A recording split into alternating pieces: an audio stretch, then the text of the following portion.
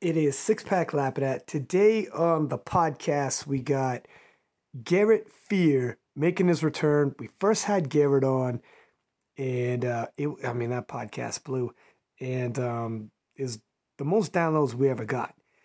So definitely had to have him on. He was coming on for the big showdown meet is coming in September, and he was on the roster, booked him, and then found out he's not going to be competing, but whatever. My man is still a great podcast guest, and as it turned out, did a full research, individual, lifter by lifter, let alone division by division, for the Showdown event in September.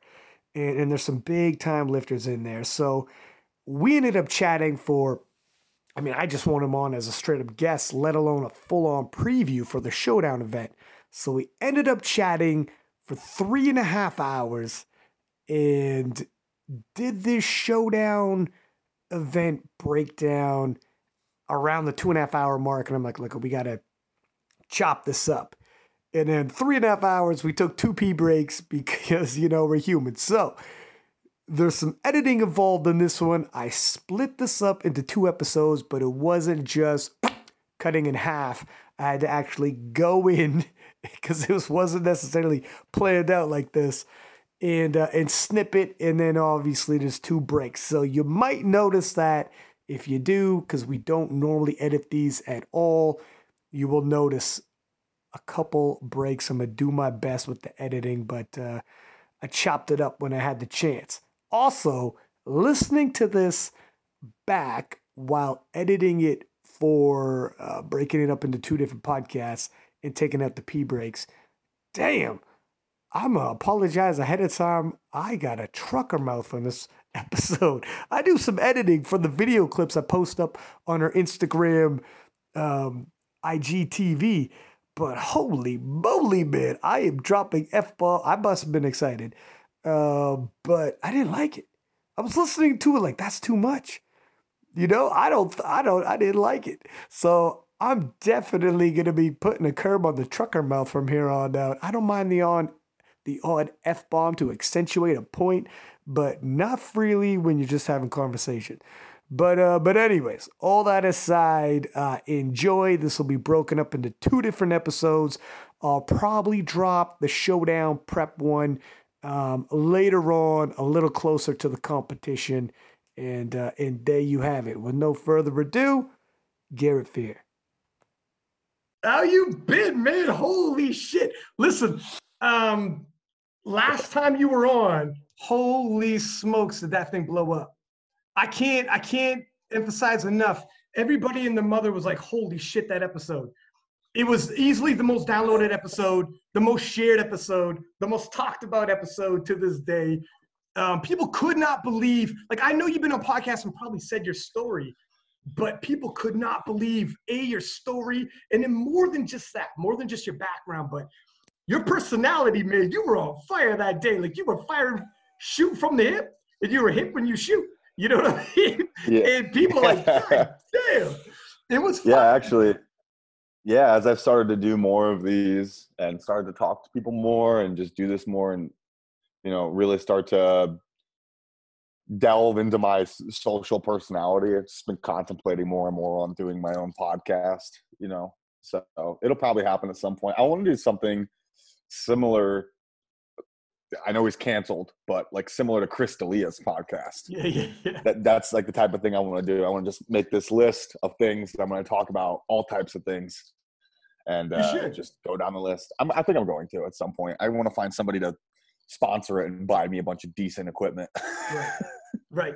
Yeah, and that's part of it. Have you, I think the reason why that first podcast came out, the reason why the impact of it, because sometimes there's so many people we have that you see them on social media and you get a bit of flavor for their personality, but you don't know their background, why we are who we are, what led us up to the point of, hey, this is me and this is why I'm me and this is how I view things. And then when that dropped, it became you were far more than anybody thought. You know what I mean? Like it was more than just the odd caption. And you don't get that with social media. And then afterwards, people like other podcasts, and there's fucking a million of them, are like, let's get this fucking guy on here. Oh, let's get this guy on here. That is the problem with social media is you only get a glimpse of people's personalities, or you just find out that people don't have them, and their entire personality is encased within their social media. So I'm very glad that is not me. No, well, I mean, look, you can have a guy or a girl who's like, they're really funny. Are they really funny, or are they just reposting someone else's memes? Because anyone can do that.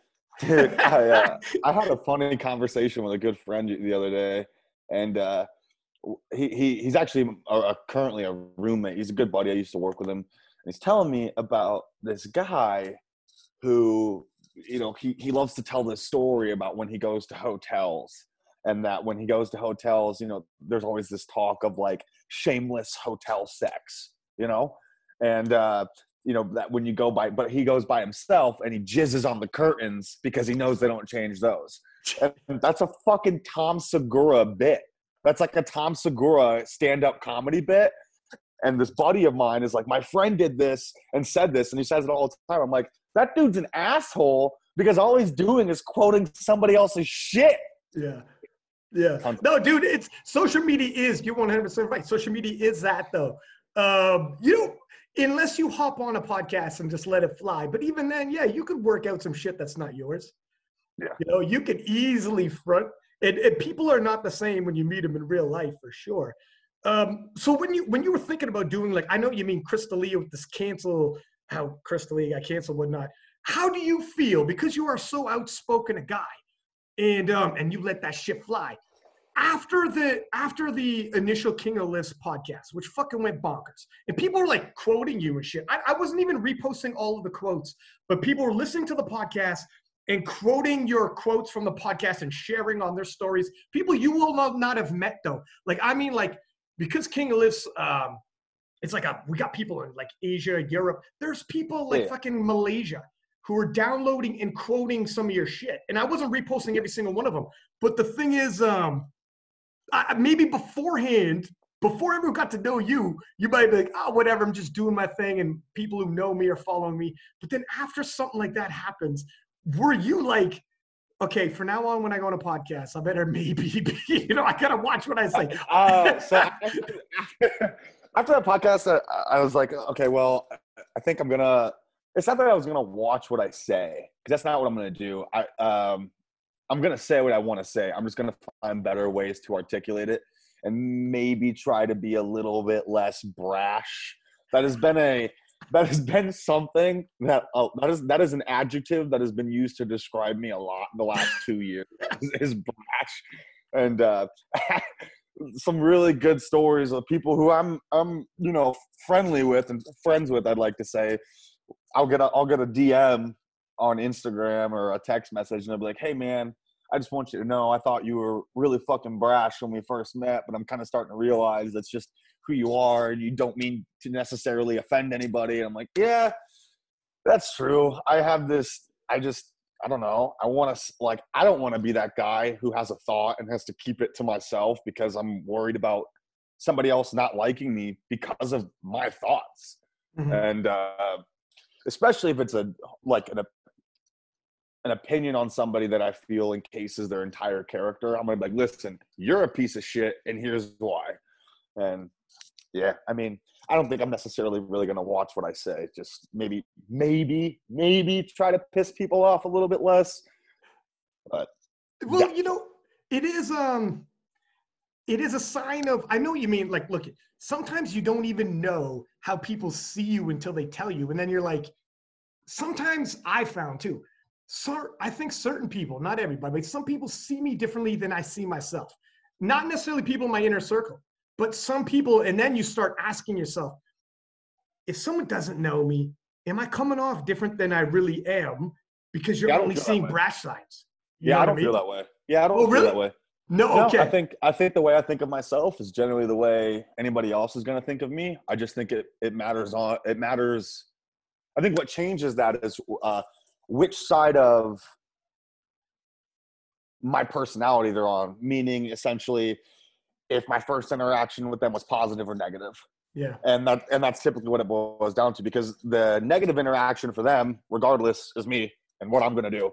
And the positive interaction for the other people is me and what I'm going to do. It just depends on how you rub me. And if I fucking hate you, I'm going to tell you I fucking hate you. And so no, I very much so do think that most people's perception of me is a perception of myself that I could gather very easily. There are plenty of people who think I'm a piece of shit. I have piece of shit qualities. There are plenty of people who think I'm a cool person. I think I have cool people qualities. I think it just depends. Depends on, Right. on which side of the road they're on. And maybe something like a podcast where you have more long format to talk about things could show people, look, I'm not just one individual. Your perception of me is one piece, one slice, one side, but there's more sides, and that doesn't encapsulate all of me. Yeah, that's the only difference is it's a lot deeper than just like, I'm not just this dude who wants to go and talk shit online. And that's what people think I'm doing. They think I enjoy that.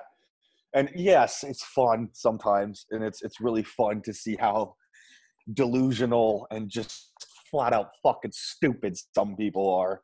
But for the most part, I do most of the things that I do online. That's kind of like protection of this already pseudo sport.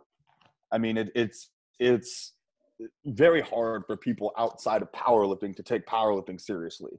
And if we want powerlifting to be legitimatized, we need the people outside of it, the people who are going to spectate it, the people who are going to watch and not participate, take it seriously.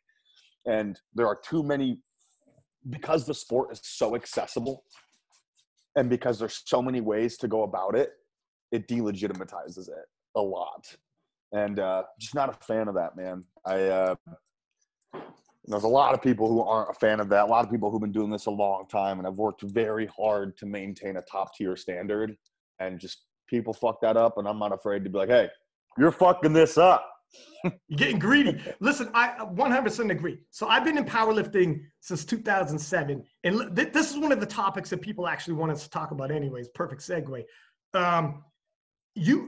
Here's the thing. So in the tested side, there's the IPF. Some people got gripes about it for sure. But at the very least, what the IPF brings, standards are fucking strict as shit. Some people say sometimes people too strict. But you're never going to have like the strike zone that's right perfect. People are always going to be, that was a fucking ball, or that should have been a strike. You'll see shitty calls in the NBA and the NFL. You'll see players break the rules. You'll see all that. But in the untested, because there isn't one overall global dominant fed, we have a case sanctioning body. Right. There we go. So we have a case where you have several feds and all-time records, but all-time records don't have a body that sets a standard. So we have seen people entering federations that are, I mean, you want to talk loose, man, me, you, Garrett, me and you can make a fed right now, and we'll break every record there ever was, and you can squat high and the shit. And the problem with that is other people, and we've seen like Joe Sullivan had said, hey, listen, man, I broke a record. It was to spec all round unanimously. Someone could come around, take my record squatting high, and now for me to take that back, I might have to fucking squat higher because the weight is going to get silly. The weight can get sillier and sillier because the pauses on the bench are non-existent. You want to know squats can be high. The perfect example of that is already within powerlifting, and that is multiply powerlifting, what happened to it from 2000 to 2010. That is the perfect example of that. What happens when we delegitimize the standards, when we lower these standards, when we give our buddies white lights, when those things happen, we see massively inflated numbers like we saw all through multiply powerlifting for years, and we're still seeing. Now, I think a couple of people have came back and really touted that they can go to the standard. Dave Hoff is a great example of that.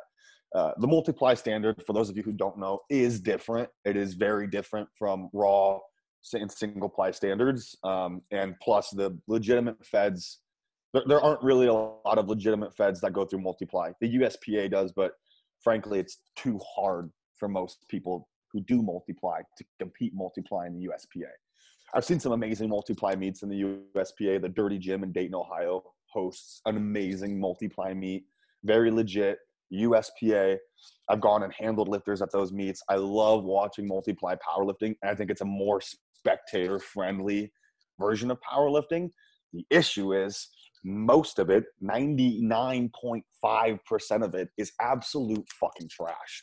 And we're starting to see that same thing happen in Raw with wrapped powerlifting, which is another reason Raw with wraps is dying. I love Raw with wraps. It is so fun. It's as a competitor, it's way more anxiety inducing. Timing these wraps, having that the excess pressure all over your body. It's not just your knees that feel it. Your feet go numb. Your hips start to get tight. It's hard as fuck to walk that weight out. Timing it is, I've said this once already, but timing it nearly has to be impeccable. It's so fun, but it's dying. And it's dying because of all these dildos, donut heads who are out here, doing these meets in, these metal militia meets and RPS meets, doing these meets, squatting quite literally 4 to 5 inches high and then being like, well, they didn't call it. Cool. All right, yeah, let's just continue to fuck up the standard of the sport. It really sucks. As for, kind of going back to the initial topic at hand, and that the IPF has won. The IPF is the singular unified sanctioning body in tested powerlifting. There's a reason the IPF has a majority of the world competitors and a majority of the raw competitors.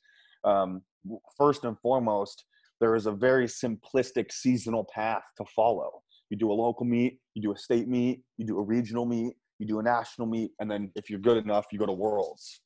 And that's like most other sports have that season path to follow. In the NBA, you do your 82 game season, you go into the playoffs, you go into the quarterfinals, the semifinals, and the finals, and then you have your NBA champion. It's the same thing in every other sport.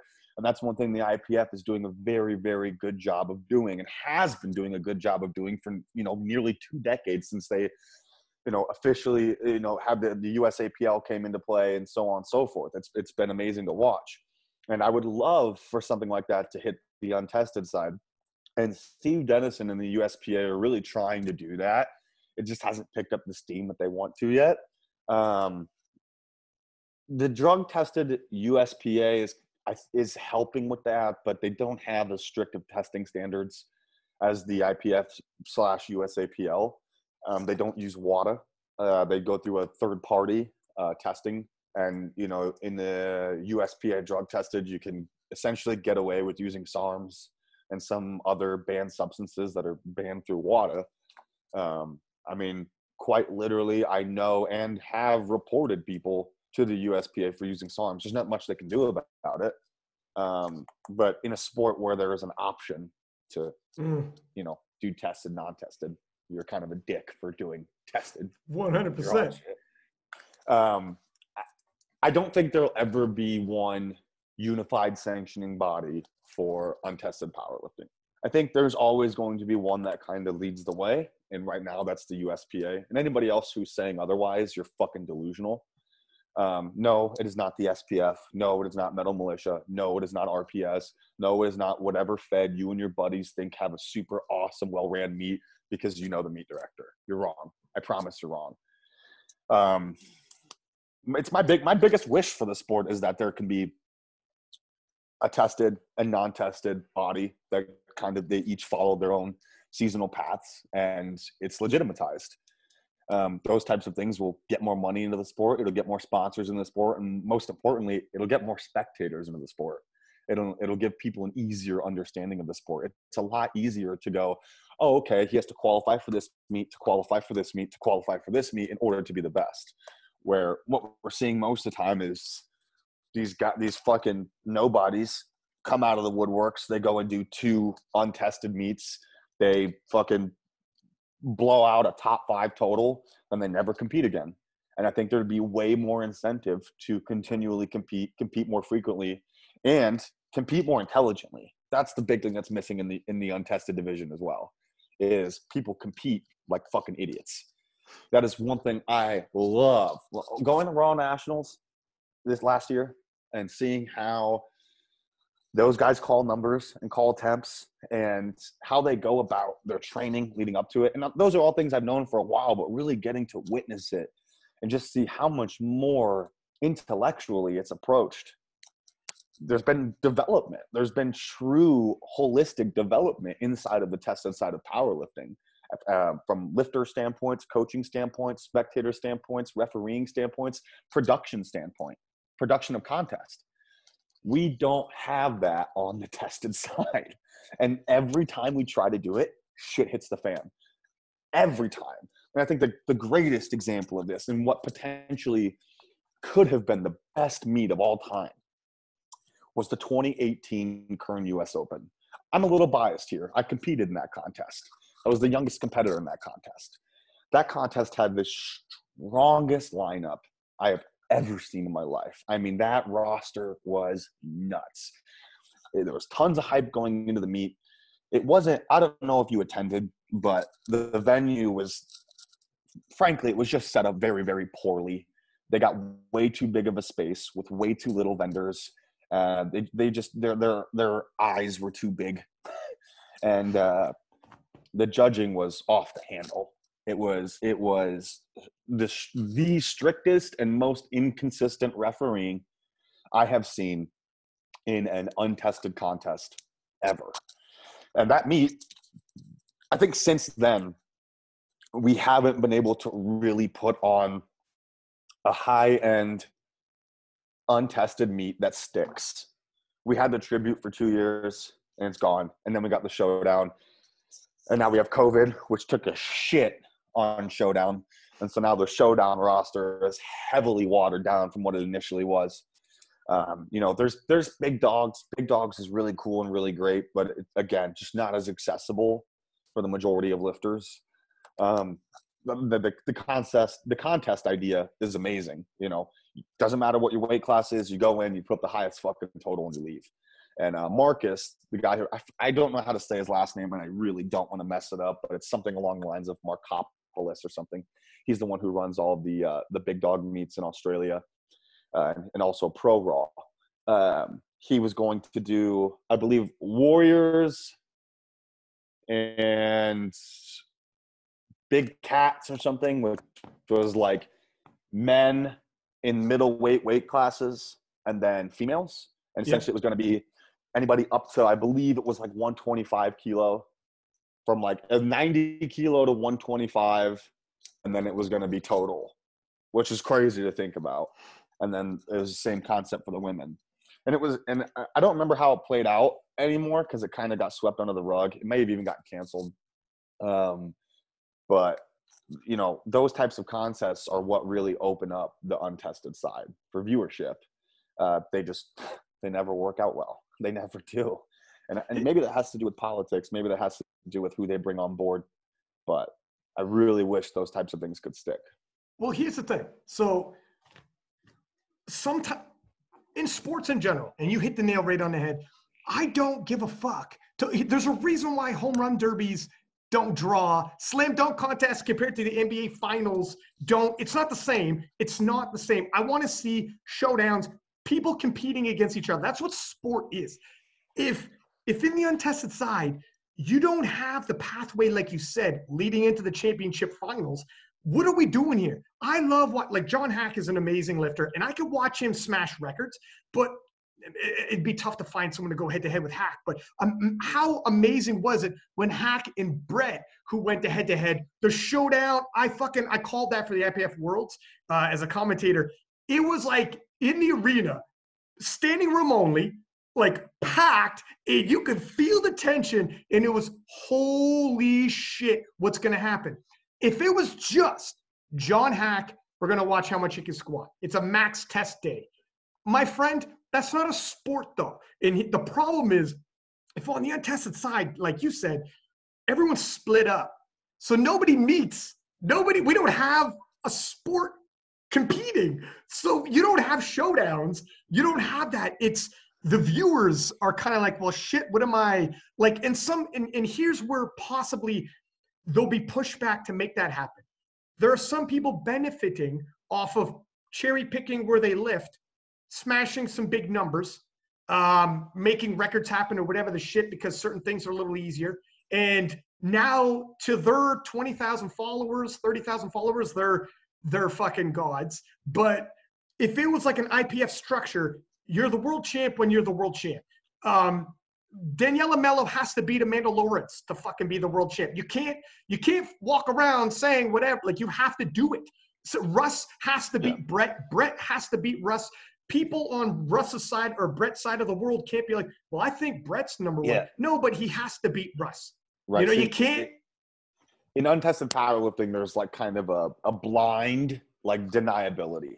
Right. There you go. And it's essentially, it's like, oh, well, he did an RPS meet. I did a USPA meet. His total was 10 kilos higher than mine, but I weighed in a kilo lighter. But, you know, my meet was more legit. But then you just go to open powerlifting and you compare the two, and it's like, okay, well, the guy with the 10 kilo total is better. Right. We can see that. His coefficient is better. His total's better. Who gives a fuck what they weighed in at? We see what we see.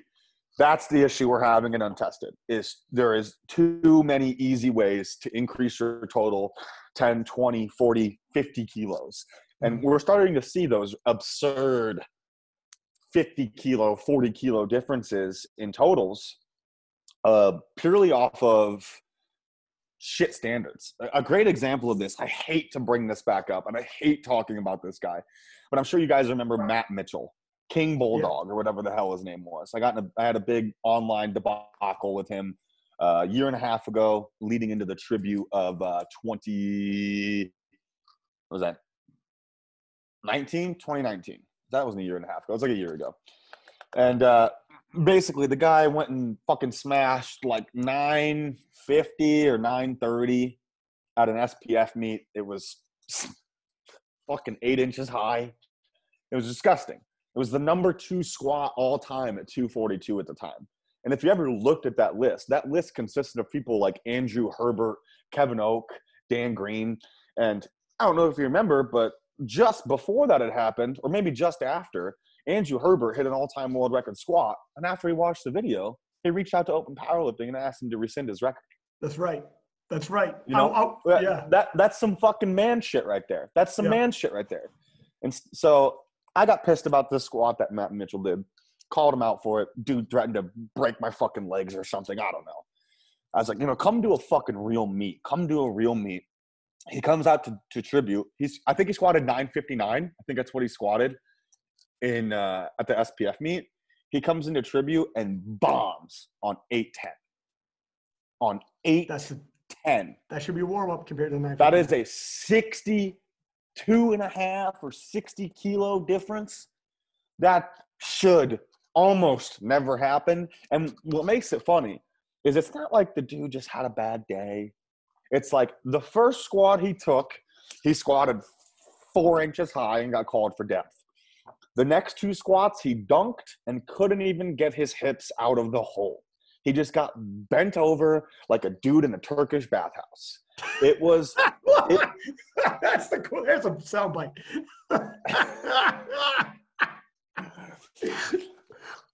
And it's those types of discrepancies when they're fulfilled that alter the entire course of what's happening inside of this, again, pseudo sport. It's the reason it's staying a pseudo sport.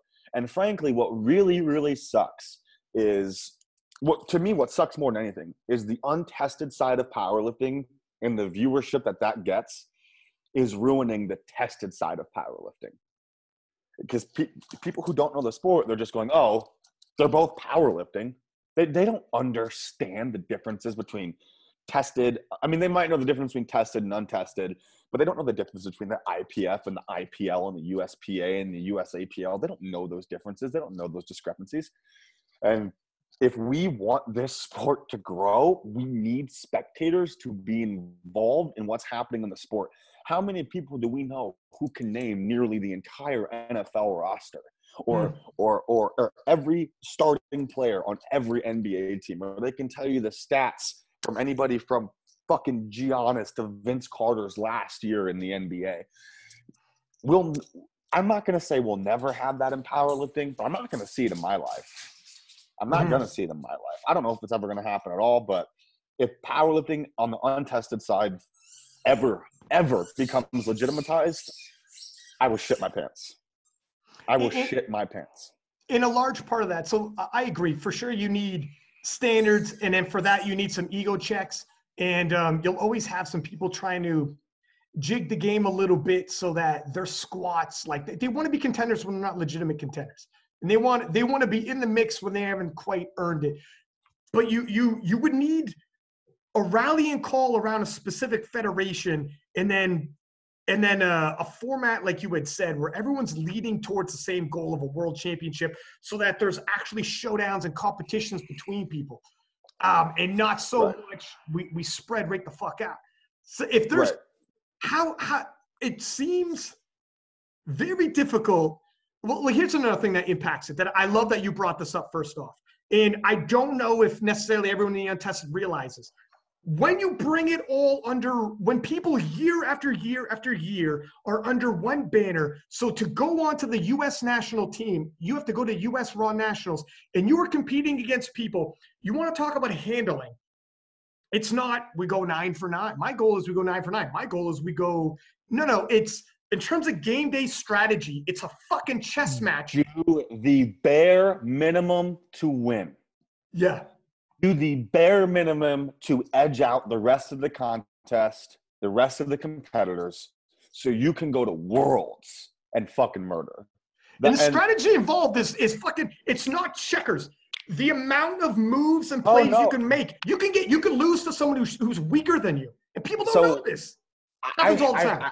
I had never had I never had this little epiphany in the psychological game of meet day handling. I had this little epiphany at Raw Nationals. I don't remember who it was. It might have been Joey, honestly, but I don't remember. Somebody put in a third deadlift call that was outrageous. It was like a 10-kilo jump. I don't remember who it was, and I'm so sorry that I can't recall the exact situation. But somebody put in like a 10-kilo or 12 and a half, 15-kilo jump on their third, and it caused the person who was in second or third place to also make a ridiculous third jump in order to edge out for the coefficient win. They missed their third, and then they just go and drop down their third deadlift and smoke an easy third. And I mean, and like seeing that and seeing like the true competitiveness, that's what's missing. Raw Nationals is so competitive. You go there and you're minus like, yes, the top 83s are competitive and the top 74s are competitive amongst each other, and they're kind of like pretty far from the pack. But even then, the bottom 12 of 15 lifters are all within 5 to 12 and a half kilos of each other's totals. And watching that all take place, all these same weight class competitors who all look different, they train different, they lift different, and then seeing them put up such similar numbers and then just edging each other out, that gives you that true excitement as a spectator. You go to a fucking local meet and there's some fucking douchebag 82-kilo kid taking it way too seriously and, going out there and dying for a fucking, basically a participation medal. It's like, I can see why people on the USAPL side of things have so much more fun and last so much longer in the sport. That's the huge discrepancy. That's another huge discrepancy. Untested lifters and people who compete in untested feds, even if they're not using stuff, they're in the sport for such a significantly less amount of time. I mean, 2 years max. You see kids, because there are so many nearsighted goals in the USAPL, that's being a regional meet, a national meet, collegiate nationals, which also is amazing. Collegiate nationals is awesome. And then Worlds. There are so many short-sighted goals that you can achieve. It kind of keeps your interest in the sport longer. It keeps you pushing longer. Whereas in untested powerlifting, what is there? Oh, well, I can win my local meet. And then what's the next goal? The fucking Kern? Like, what? How am I going to go from a kid? Like, again, there's just no clear path for these athletes on this side of the aisle to take. And so people don't stick with the sport as long. I made an entire sheet of the men and women inside of Showdown, and made some notes, and saw that some of the top competitors on both sides, men and women, have only done 2 contests. They've only done 2 contests. And you look at that and you go, okay, these people are going to be done in 2.5, 3 years. They're going to be done before they know it, because their goals, they've already hit their top end goal. And what there's nothing to maintain, whereas in the IPF, you go to Worlds, there is probably no more redeeming and satisfying feeling than going and winning Worlds twice or 3 times. I mean, I watched The Last Dance. Did you watch The Last Dance? Yo, fuck yeah. Oh, man. And, it was amazing. the whole concept of just like proving it. There's only a couple of people who can really say they've done that inside of untested powerlifting. And inside of the US, inside of the IPF, I mean, you have people who dominate at the top of their respective classes for a near decade. And we have a little bit of that. We have like Andrei Malanichev. Andrei Malanichev is real, and Ed Cohn, and soon to be John Hack. Those are going to be the people who we see dominate the sport. Andrei Malanichev squatted 1,000 pounds in 23 meets. Mm-hmm. And something like that, 23 meets between single ply and raw. And there's not a lot of people who are going to be able to achieve those types of feats in the untested side when the eye of how long you compete is so small. When most people go in, they're like, okay, I'm going to go in, I'm going to try to be the best, I'm going to fucking come up short every single time, then I'm going to quit because I hate it. And then the other thing with the untested or tested powerlifting, the approach and the coaching is so much more legitimate. I mean, I wish more untested powerlifters would get a coach who isn't just some fucking IG lifter on a shit ton of gear.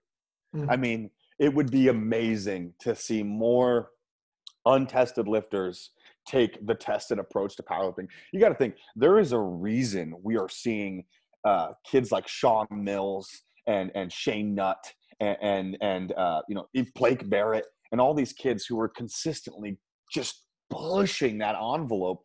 And that's because they're getting legitimate coaching. They're taking a legitimate approach to the sport.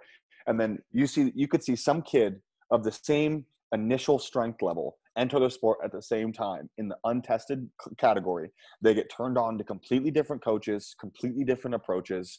It's way less intellectually based, way less science based. And then the paths just go 2 completely different ways, 2 completely different fucking ways. I used to have so much disdain for the tested side of powerlifting. When I was a natural lifter, I had so much disdain for the USAPL. And because of this and because of that, and because you have to bench flat-footed, all these very arbitrary reasons. And looking into it now, man, looking back, I really wish I would have taken the USAPL IPF route into powerlifting. I think there's a reason those guys are elitists, and that's because, frankly, they're smarter and better than most of the untested guys. And that's just... How much of that do you think is also because you have to show down and face each other in a competitive scene? Like, for instance, let's talk about handling. When coaches and handlers walk into Raw Nationals or World Championships, get the fuck out. I can tell you right now, they have, let's say you're showing up for Team USA and someone from the Ukraine. They have from top 5 to 10. Everybody's your percentage that you hit your third dead, your percentage you hit your third squat, the percentage when you miss your third squat that you follow up and miss your third dead. They know the percentages. So when you miss your third squat, they know he's more likely going to miss his third. They know all the percentages on all the lifters. And even in terms of like understanding the rules, for instance, you could change your opening deadlift. So you can be in there building your subtotal, and based off of the projected forecast, you're like, for us to catch up, I need this squat, this bench, because I'm looking at his opening dead in the forecast and projected. But my forecast and projected is baloney. You know I'm a big deader. You know you're waiting for the dead. But I'm going to fucking drop my opener. So now you're missing your third squat and bench because you're chasing something that's not real. That happens too. And then you change your third dead. You put a placeholder deadlift. So I put 400 kilo deadlift. I'm not fucking touching 400 kilo, but I have the lead on you. So you can put in a placeholder deadlift. We both can change the last deadlift twice. You have to blink first. You have to go out and you have to pull.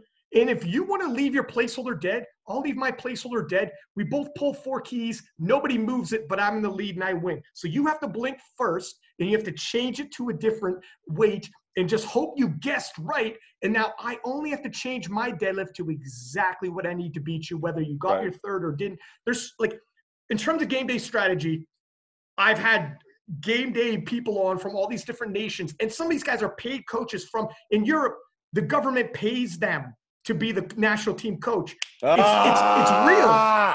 It's real though. Like the level, like you said, the level of professionalism, they show up. It's a fucking job. So yeah, and then people, I've actually gotten talked to about this before. Is somebody asked me, why don't we see, pertaining to this subject, why don't we see that type of meet day approach inside of untested powerlifting? Well, the contest to contest, they aren't as competitive. Well, you don't need to. John Hack doesn't need to. Why the fuck is John Hack gonna have to worry about that? Yeah. Well, and even then, they're just not as competitive. Sure, there's stronger lifters. Sure, there's a bigger gap between 1 and 2. You know, the class as a whole, the classes as a whole, contest to contest, are nowhere near as competitive. And that's one thing that I think really separates. That's another thing that really separates John Hack from the rest of untested powerlifting. He was in the IPF from 2013 to 2017.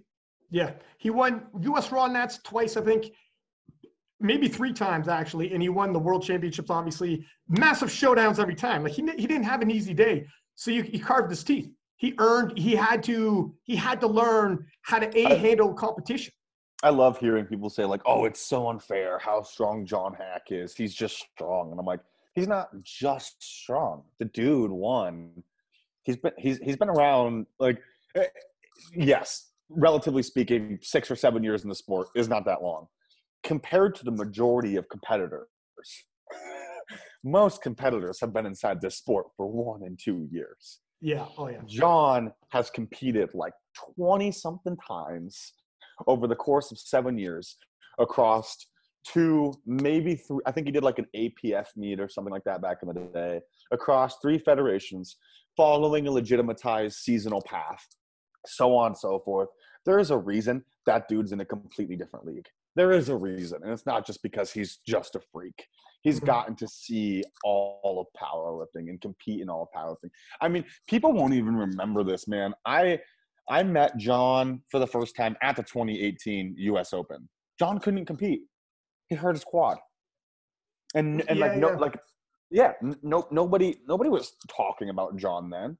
And John stood there by this pillar on the left side of the stage, looking up at the stage, his arms crossed, and he's still in a singlet, still got his knee sleeves on. I'm like, yo, man, like, you know, what happened? He didn't know me. I didn't really know him. I knew of him as a lifter, but from a personal standpoint, we didn't know each other. He's like, yeah, man, my quad. And we talked for a second, and he says something along the lines of, like, it doesn't matter because, like, at some point I'll be better than all of them. But he said something along the like he said something along the lines of, like, I'll have my time. Yeah. And I can't remember what it was, but at first I brushed it off. Yeah. And then he left the IPF and did his first USPA meet. And you just saw these very consistent 10 to 20 kilo total increases as he went. And then before we know it, John Hack's totaling 2,000 at 181. Yeah. John Hack goes and does his first meet above 80-ish kilos. Right. If you go look at John Hack's open powerlifting, every single meet is between 80 and 82.5 kilos up until the last one. And I believe even then he was like 89.5. You go and look at it, and 2055. Yeah. And now we're going to go watch John Hack do like 970 at 90. And when I first started watching, only super heavyweights were hitting 2,000 kilo totals. And like John Hack is benching 250 keys, 550 pounds in the gym now. What are we talking about? Crazy, man. What are we talking about? We're talking about a once in a generation lifter. We're talking about an Ed Coan. That's what we're talking about. That's who John Hack is. He is my generation's once in a generation lifter. And to be able to hold that placard, to be able to hold that, like there has to be some legacy with it. Like he's got to continue to do well and dominate. But I almost think he's already got that. And I think seeing John and the way he approaches things, I don't think he's ever going to, like, I think at some point he'll probably be like kind of sick of powerlifting and putting his body through this or whatever. And what sucks about that is John's the guy who could be like, I'm done with this for a while. He could take 3 or 4 years off, go back into 1 year of hard training, and before we know it, he's fucking beating everybody's asses again.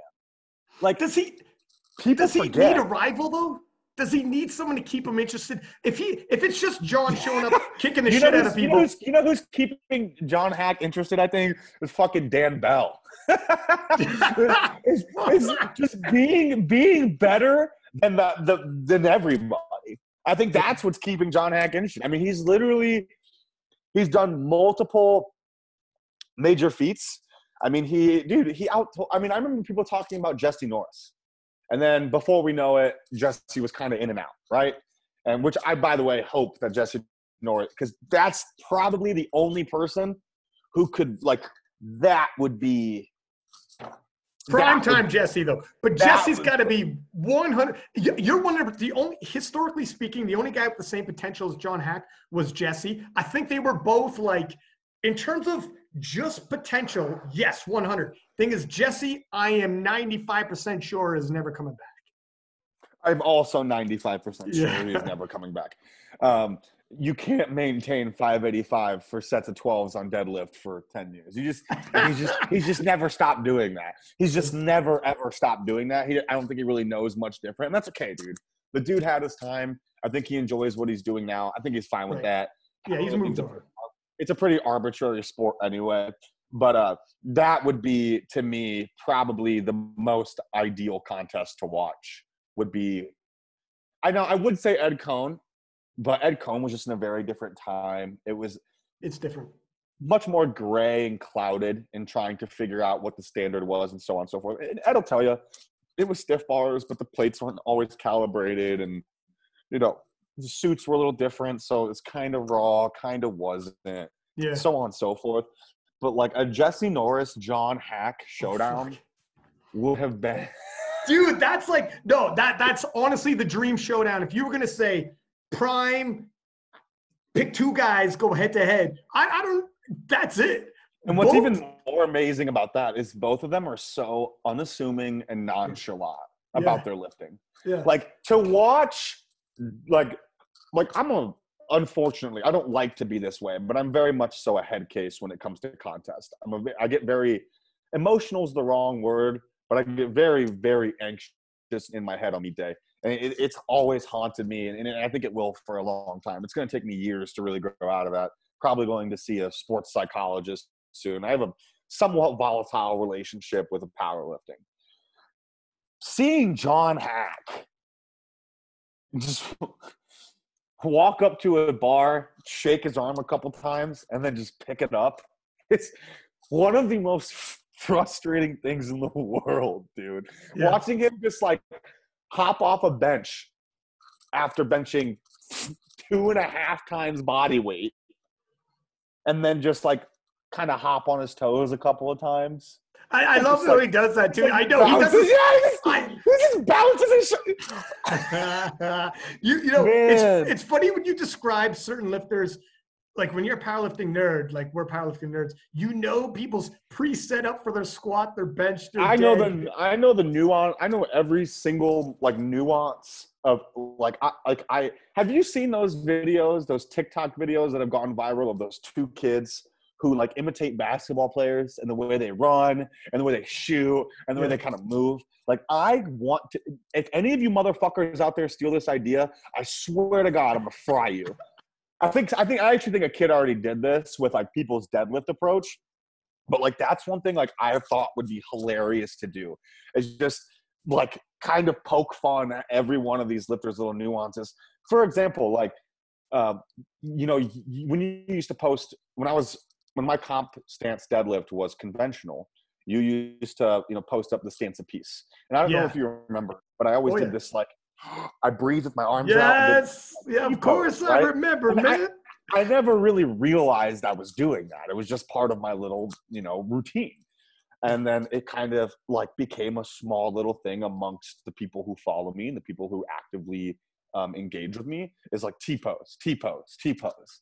And it's like every lifter has these fun little nuances that are just, I watch people try to recreate those as a way of inspiration. I have lifters at my gym who literally go and when they deadlift, they do the John Hack like opening of the chest, and then the really quick reach down to the bar, and like I see kids like Russ with his dog tags. I see kids start like putting their shirt in their mouth, and it's like, and they do these things for inspirations. So really, it's almost like it's a way of showing like respect, and I believe it's a way of almost showing respect to those people, paying homage too, man. And you look up that's what I was looking for. That's what I was looking for. Paying homage to them. Yes, very much so. And lifters like John Hack and Jesse Norris who just do things so nonchalantly. And Russ too. Russ just he does. Smiles. Russ does not. Russ fucking smiles all the time. You don't. I can't picture Russ running around, hyping himself up, like getting mad, being like that's not Russ. If Russ was ever like that, I'd be like, what the fuck happened to Russ? He's off. See, if I'm ever like hyping up and moving around, it's got nothing to do with making myself mad or getting emotional. Ironically, it's me trying to contain this anxiety that I have when it comes to bigger lifts. I'm such a fucking gym lifter, dude. I am the biggest. Why do you think that is? Why do you think that is? I'm just very anxious when it comes to contest day. I don't know why. I've never performed well in contests in any sport that I've done, ever. I've always been way better in practice and training. Track, basketball. I wasn't a good basketball player to begin with. But I do pretty well in practice to kind of keep up with everybody else, be fine, whatever, especially as I got older. Granted, I never really got to play, and I always ended up quitting before the season started and whatever. But we'd go into a scrimmage or games in summer camp or whatever, and I would just shit the bed, like I always do. I would just shit the bed. And I think that's something that's just really only going to go away with time and confidence and, maybe, a sports psychologist or whatever. And, my gym total is 47.5 kilos higher. Holy shit. Than my best contest total. Well, listen, you mentioned sports psychologists, and that's something that other sports Olympians all have go see sports psychologists. Like that's par for the course. It's almost amateur if you don't at some level. And I've talked to Steffi Cohen had one. Steffi Cohen was on the podcast actually talking about it. But more than, other lifters are starting to though. Steffi Cohen's probably she's like the biggest name, period. But that's what got me to, that's what, planted the seed of the idea in my head. No shit. Okay.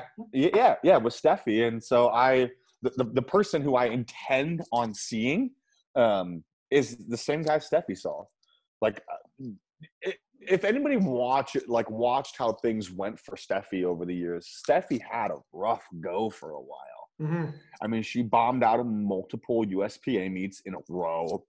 And then even going into the 2018 Kern, which, like I said before, was a very controversial meet because of the calling, she went 1 for 3 on squats, like most of us did.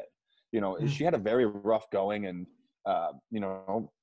seeing how she, I don't think Steffi's done with powerlifting by any means. I think she's bored of it and pissed off about some things that have transpired over the last couple of years.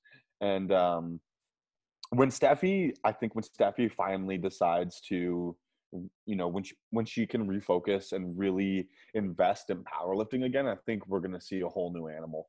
I really do. I think Steffi is very, very far from being the best she can be. She was on the podcast. I think I had her on. I think it was before the showdown with Mariana Gasparian at the.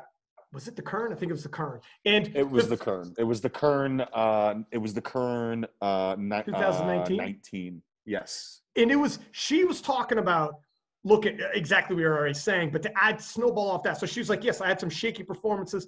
People were throwing it in my face like they fucking do and saying like, you choke when it comes to the big game. And we see that in sports, period. And people are saying you got tons of potential, but you're not going to live up to it, yada, yada. And when you're as big as Steffi is, people, you're going to have haters. She has tons of people who love her. And fucking, I'm a huge Steffi fan, but you're going to have haters, right? And she said, I need to cover bases, be professional about this. I got that, like physically got all the tools. If that's what it is, if it's the game day shit that we need to brush up, and if there's any choking going on or second guessing, whatever, I need to fucking tidy that up. So she went to see a sports psychologist, walked into this. I had her on the podcast before the meet, and she said, we think that 700 Wilks should probably win it. And judging by previous history, 700 Wilks, I remember thinking that probably is the mark. And so she was, I thought, bang on. The rest of the world would have thought bang on. She went toe-to-toe with Mariana Gasparian in a fucking phenomenal, right down to the last deadlift. One of the best showdowns, probably the best showdown of the year, definitely on the women's side. And she hit, basically 700 Wilks. She hit the goal she wanted to hit. And she did everything under her control properly. And it just so happens Mariana hit a 720, and nobody in fucking history would have beat 720. So Steffi could hang her hat and be like, I hit the 700 that I wanted. I did I didn't choke. Nobody could say I choked. I did what the fuck. Just so happens a monster like Mariana put the biggest powerlifting performance. Yeah, you know what? I will say though, man, there's a lot of controversy behind that contest. Was there? Okay, speak on it because I don't know all about it. I'll speak on it, man. So, going into a big contest like that, especially where there's that much money on the line, and there's that many high-level competitors, there's some rules that need to be taken seriously. When you're going into contests like this and people are spread out among different weight classes and you're shooting for the best overall, when you sign up for a weight class, you have to stay in that weight class. And those are part of the rules at the time. That's part of IPF. You're not 30 days out. You're done. You're right. And so I believe it was the week before or maybe 2 weeks before, if that. It was never even announced. I thought it was sooner she moved into the weight class. It might have even been soon. It might have. I thought it was like a couple days. I was like, what the fuck just happened? I want to say. I thought it was week of, and it was like, I want to say week of is when people found out. Right. Okay. And fair. I'm not going to accuse anybody of anything, but we knew what gym Mariana trained at. We knew who the meet director of that contest was. In every other scenario, what happened wouldn't have been allowed to fly. And had Steffi known the change in weight class, the entire approach would have been different. So I think Steffi got cucked hard. And I'm friends with Steffi. So of course I'm biased in some capacity, but I'm also a realist. I'm a very realistic person. And it's like, in my mind, it's like, going into a UFC fight and then last minute they tell the fighters that they can wear, smaller gloves or whatever. When you have it trained for this specific change in contest, you're not going to be able to live up to that change. And that contest that should have been talked about a lot more. I think Steffi did a very honorable and humble thing in not talking publicly about how she got fucked, frankly. And I think that's cool. I think that's really cool. I think that shows a lot about Steffi's character. But I think, but again, issues like that are what delegitimize the sport. And it's very frustrating to look at, because, objectively speaking, the Kern was supposed to be the meat of meats. And how can we have that when the sanctioning body is changing every year, when the meet directors and the sanctioning body can't come into agreement on very minuscule things, when there's rule adjustments and there's just adjustments made that are against the rules for lifters from their home gym, so on and so forth. And so just a lot of controversy in that contest, man. I was there that day. I was there. I actually I handled a couple lifters, and I did some commentating, which I love doing. And it was very upsetting. And like, one, Steffi was pissed the whole day. And she still performed near immaculately. She actually went 7 for 9 going, 230 on the squat, 110 on the bench, and 240 on deadlift. And only missed her third pull and third squat.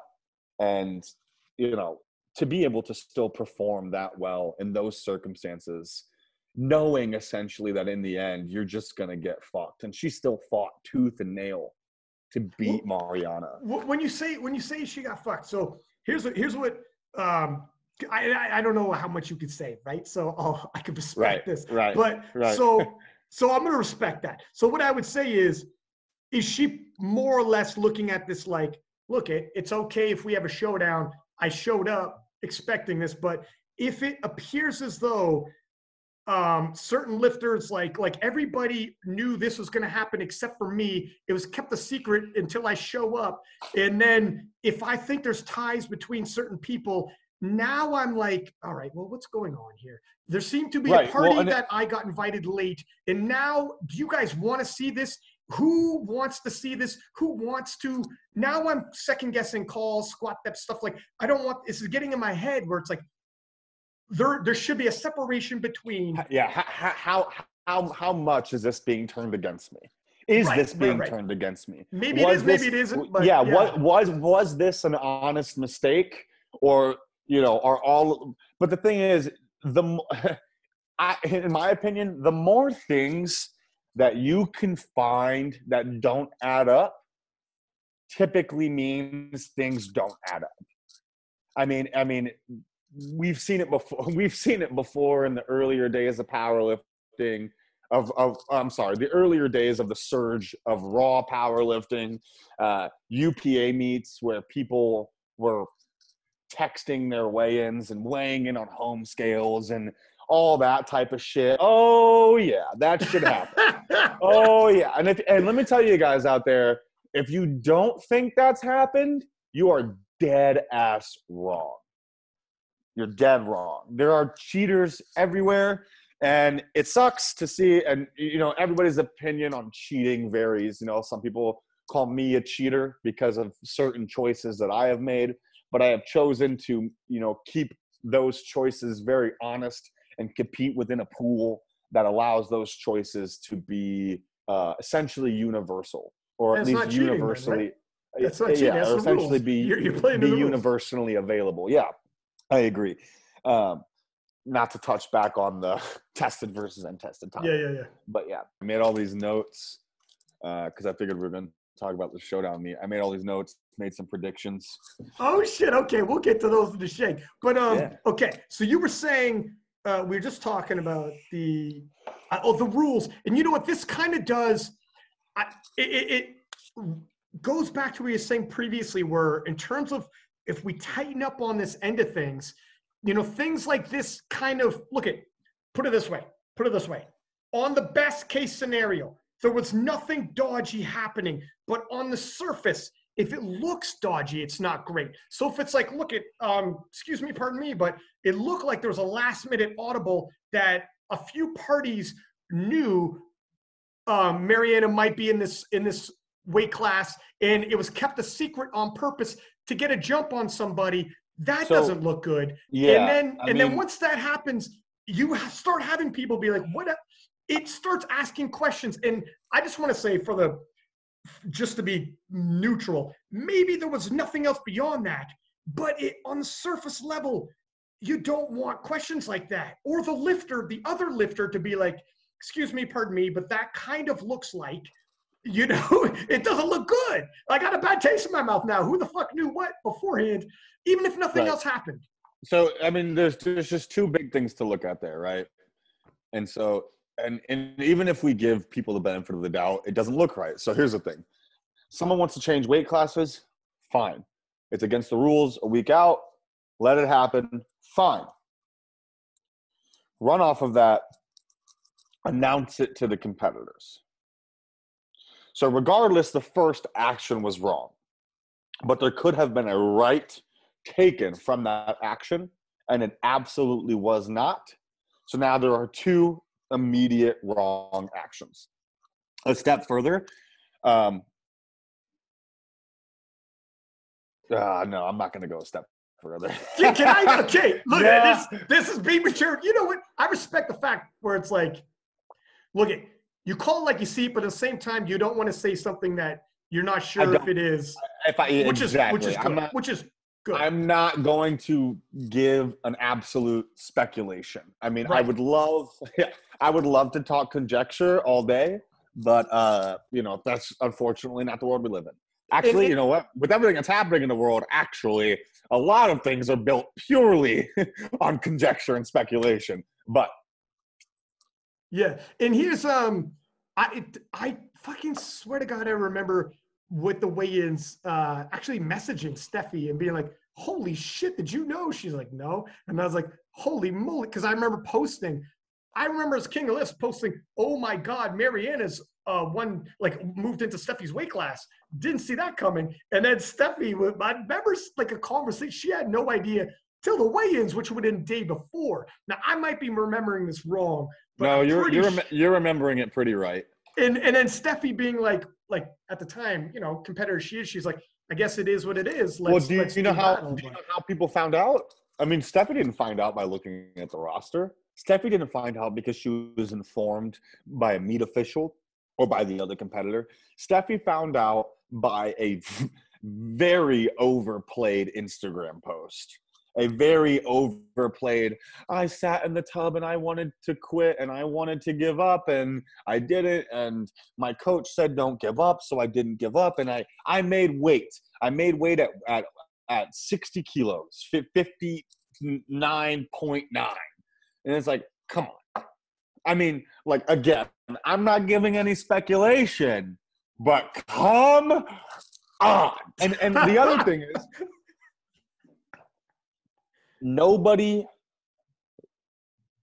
this is not speculation.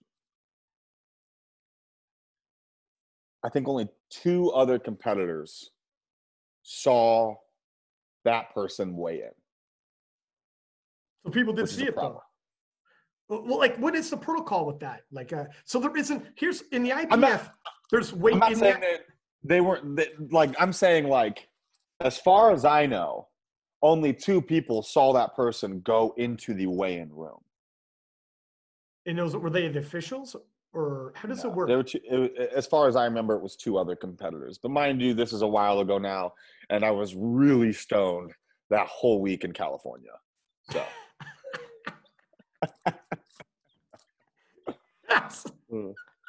There's another Garrett Fear soundbite for you. Yeah, I mean, I know in terms of like IPF, you have official weigh-in time. All of the competitors line up in a row, and one by one, you go in the room with officials weighing you in. I don't know exactly how. Obviously, on the untested side. On the untested side, we have 24-hour weigh-ins. So technically, weigh-ins can't start. If the meet starts at 9 a.m. on Saturday, weigh-ins can't start until 9 a.m. on Friday. And then you get typically how it goes is you get a 2-hour window from 9 to 11. They'll do a late weigh-in from, usually like 4 to 6 or 4 to 7. And then most untested meets have stopped doing morning weigh-ins altogether. But my personal opinion is I think across the board, we should have 24-hour weigh-ins. I think across the board. I think the IPF should have it too. every other weight class based sport other than amateur wrestling does 24-hour weigh-ins. That's MMA, that's boxing, that's frankly, you know what? Those are the only two weight pro class sports I can think of. Like pro sports, you're right. They have 24-hour. But then Olympic sports, amateur sports like wrestling, Olympic weightlifting is 2-hour. That's a whole different conversation. When you open it up to 24-hour, you will have freak weight cut. It's another intangible where some people doing the exact same protocol will see the benefits of a weight cut far greater or far less. So then it becomes the better weight cutter could all of a sudden be whooping some ass. Right. But I think that should be another thing that's factored into the sport. It's already factored in the sport, just in a much smaller aspect. I think if we had 24-hour weigh-ins across the board, we would see some fucking awesome competitiveness. I mean, can you think of like some of the lighter 83s? You know, if they could diet a little harder and then do a big water load and cut, and then see some of these 83s go down to 74, and how nutty that would start to get, how big the pool would just start to move away from the old standard. Oh, it'd be beautiful. But so I'm a huge MMA fan, a boxing fan, and most of them are trying to advocate to taking away 24-hour because they don't. Some of the because they're dangerous. They're dangerous. Yeah. That's and why. And you can have shitty performances by accident. But here's the issue. Usually the people who are like heavily endangered by their weight cuts are taking a very idiotic approach.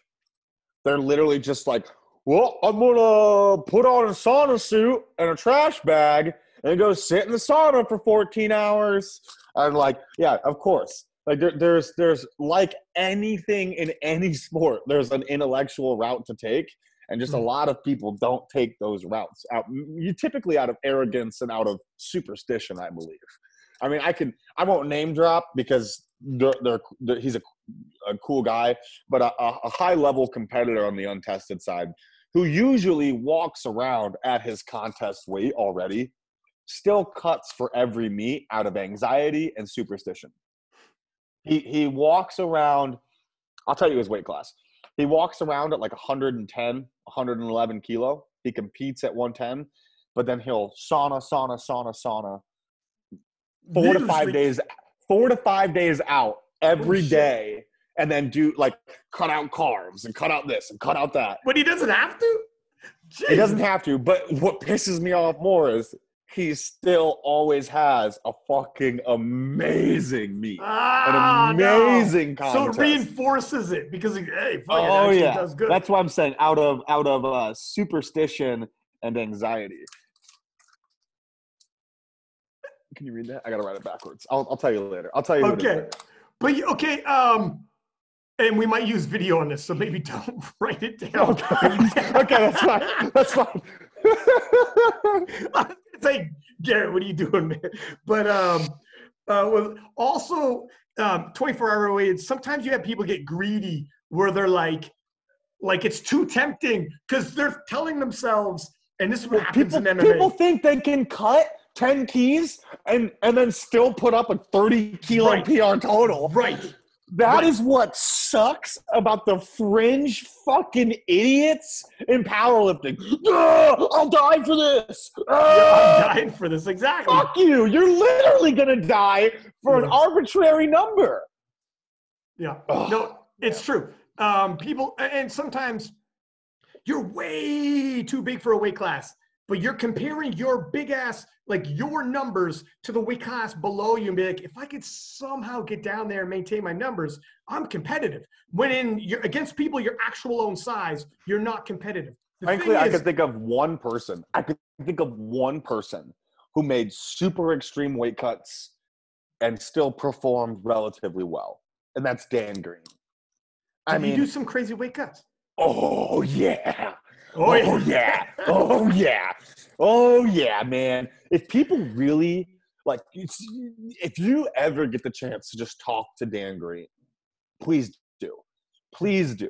I went out to Boss of Bosses last year. I got to spend some time with Dan Green. I went out to eat with him, had a couple drinks with him, and trained with him at his gym. Super amazing experience. You know, somebody I've looked up to for before I powerlifted. Actually, Dan Green was probably the first powerlifter I actually ever even knew about, because I read about Dan Green in Men's Health and Fitness. People don't know that. Shit. Dan Green, he was in Men's over. Health and Fitness as like he was still he's always been a powerlifter. As a powerlifter, as like the 10th fittest man of all time on this list. Fucking Yeah. Yeah. And so this at that's a time before. Sorry, you go ahead. This was before his first couple major injuries. This was when he was putting up all those world records at Rum. I don't know if you remember Rum. You remember Rum? Oh, fuck yeah. Oh, fuck yeah, dude. Rum was – I'll still go back and watch fucking Rubish v. Oak v. Yuri v. Dan Green at like Rum. Oh, my God. Rum, if we could bring – oh yeah! If we could bring Rum back, that's Steffi's whole goal. Steffi wants to bring the concept of Rum back. I don't know if you've gotten to talk to Steffi at all about Kratos. Have you gotten to talk to her about Kratos at all? No. Tell me about it. So what's going Steffi on? was going to put on this year in November. Originally, was going to put on an event called Kratos, and it was essentially going to be a strength expo. So the concept was they released a promo video on it before COVID hit. The concept was there's a tested powerlifting stage, a non-tested powerlifting stage, and an Olympic weightlifting stage. And I believe they were going to do some other events, but these were going to be the big three.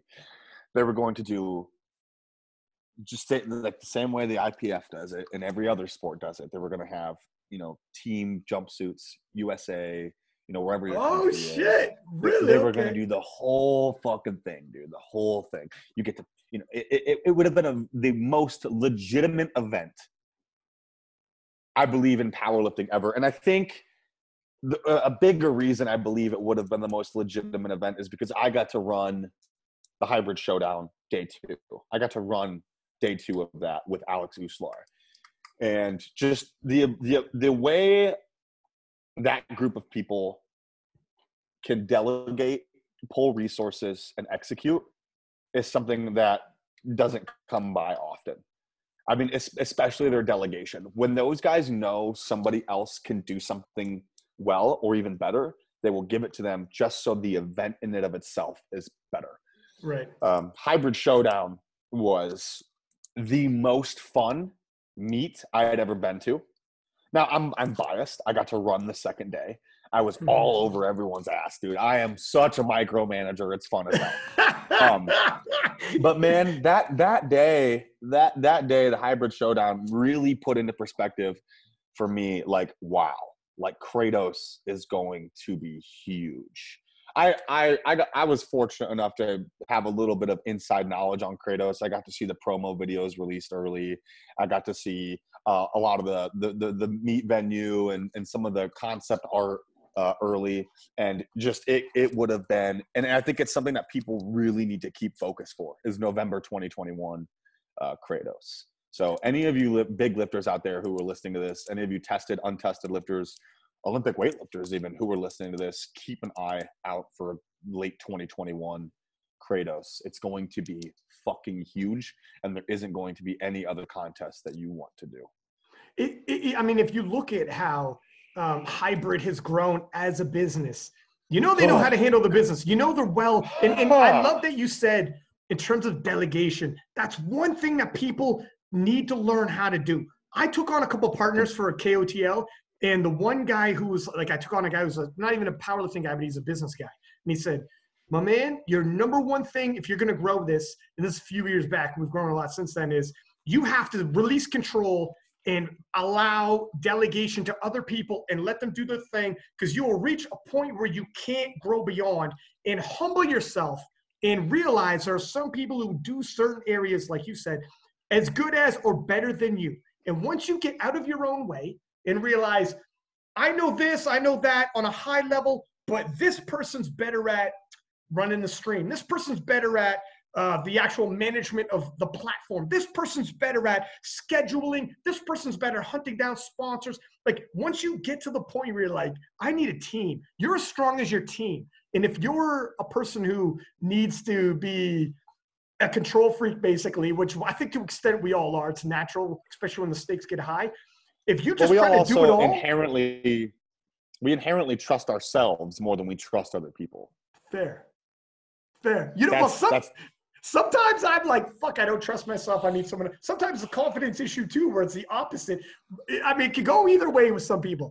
But, you know, some people think it's a negative to be like, I second guess myself too much and I leave it to other people. It's like, sort of, but also it's not a bad quality. Maybe you're not second guessing. Maybe you're being realistic.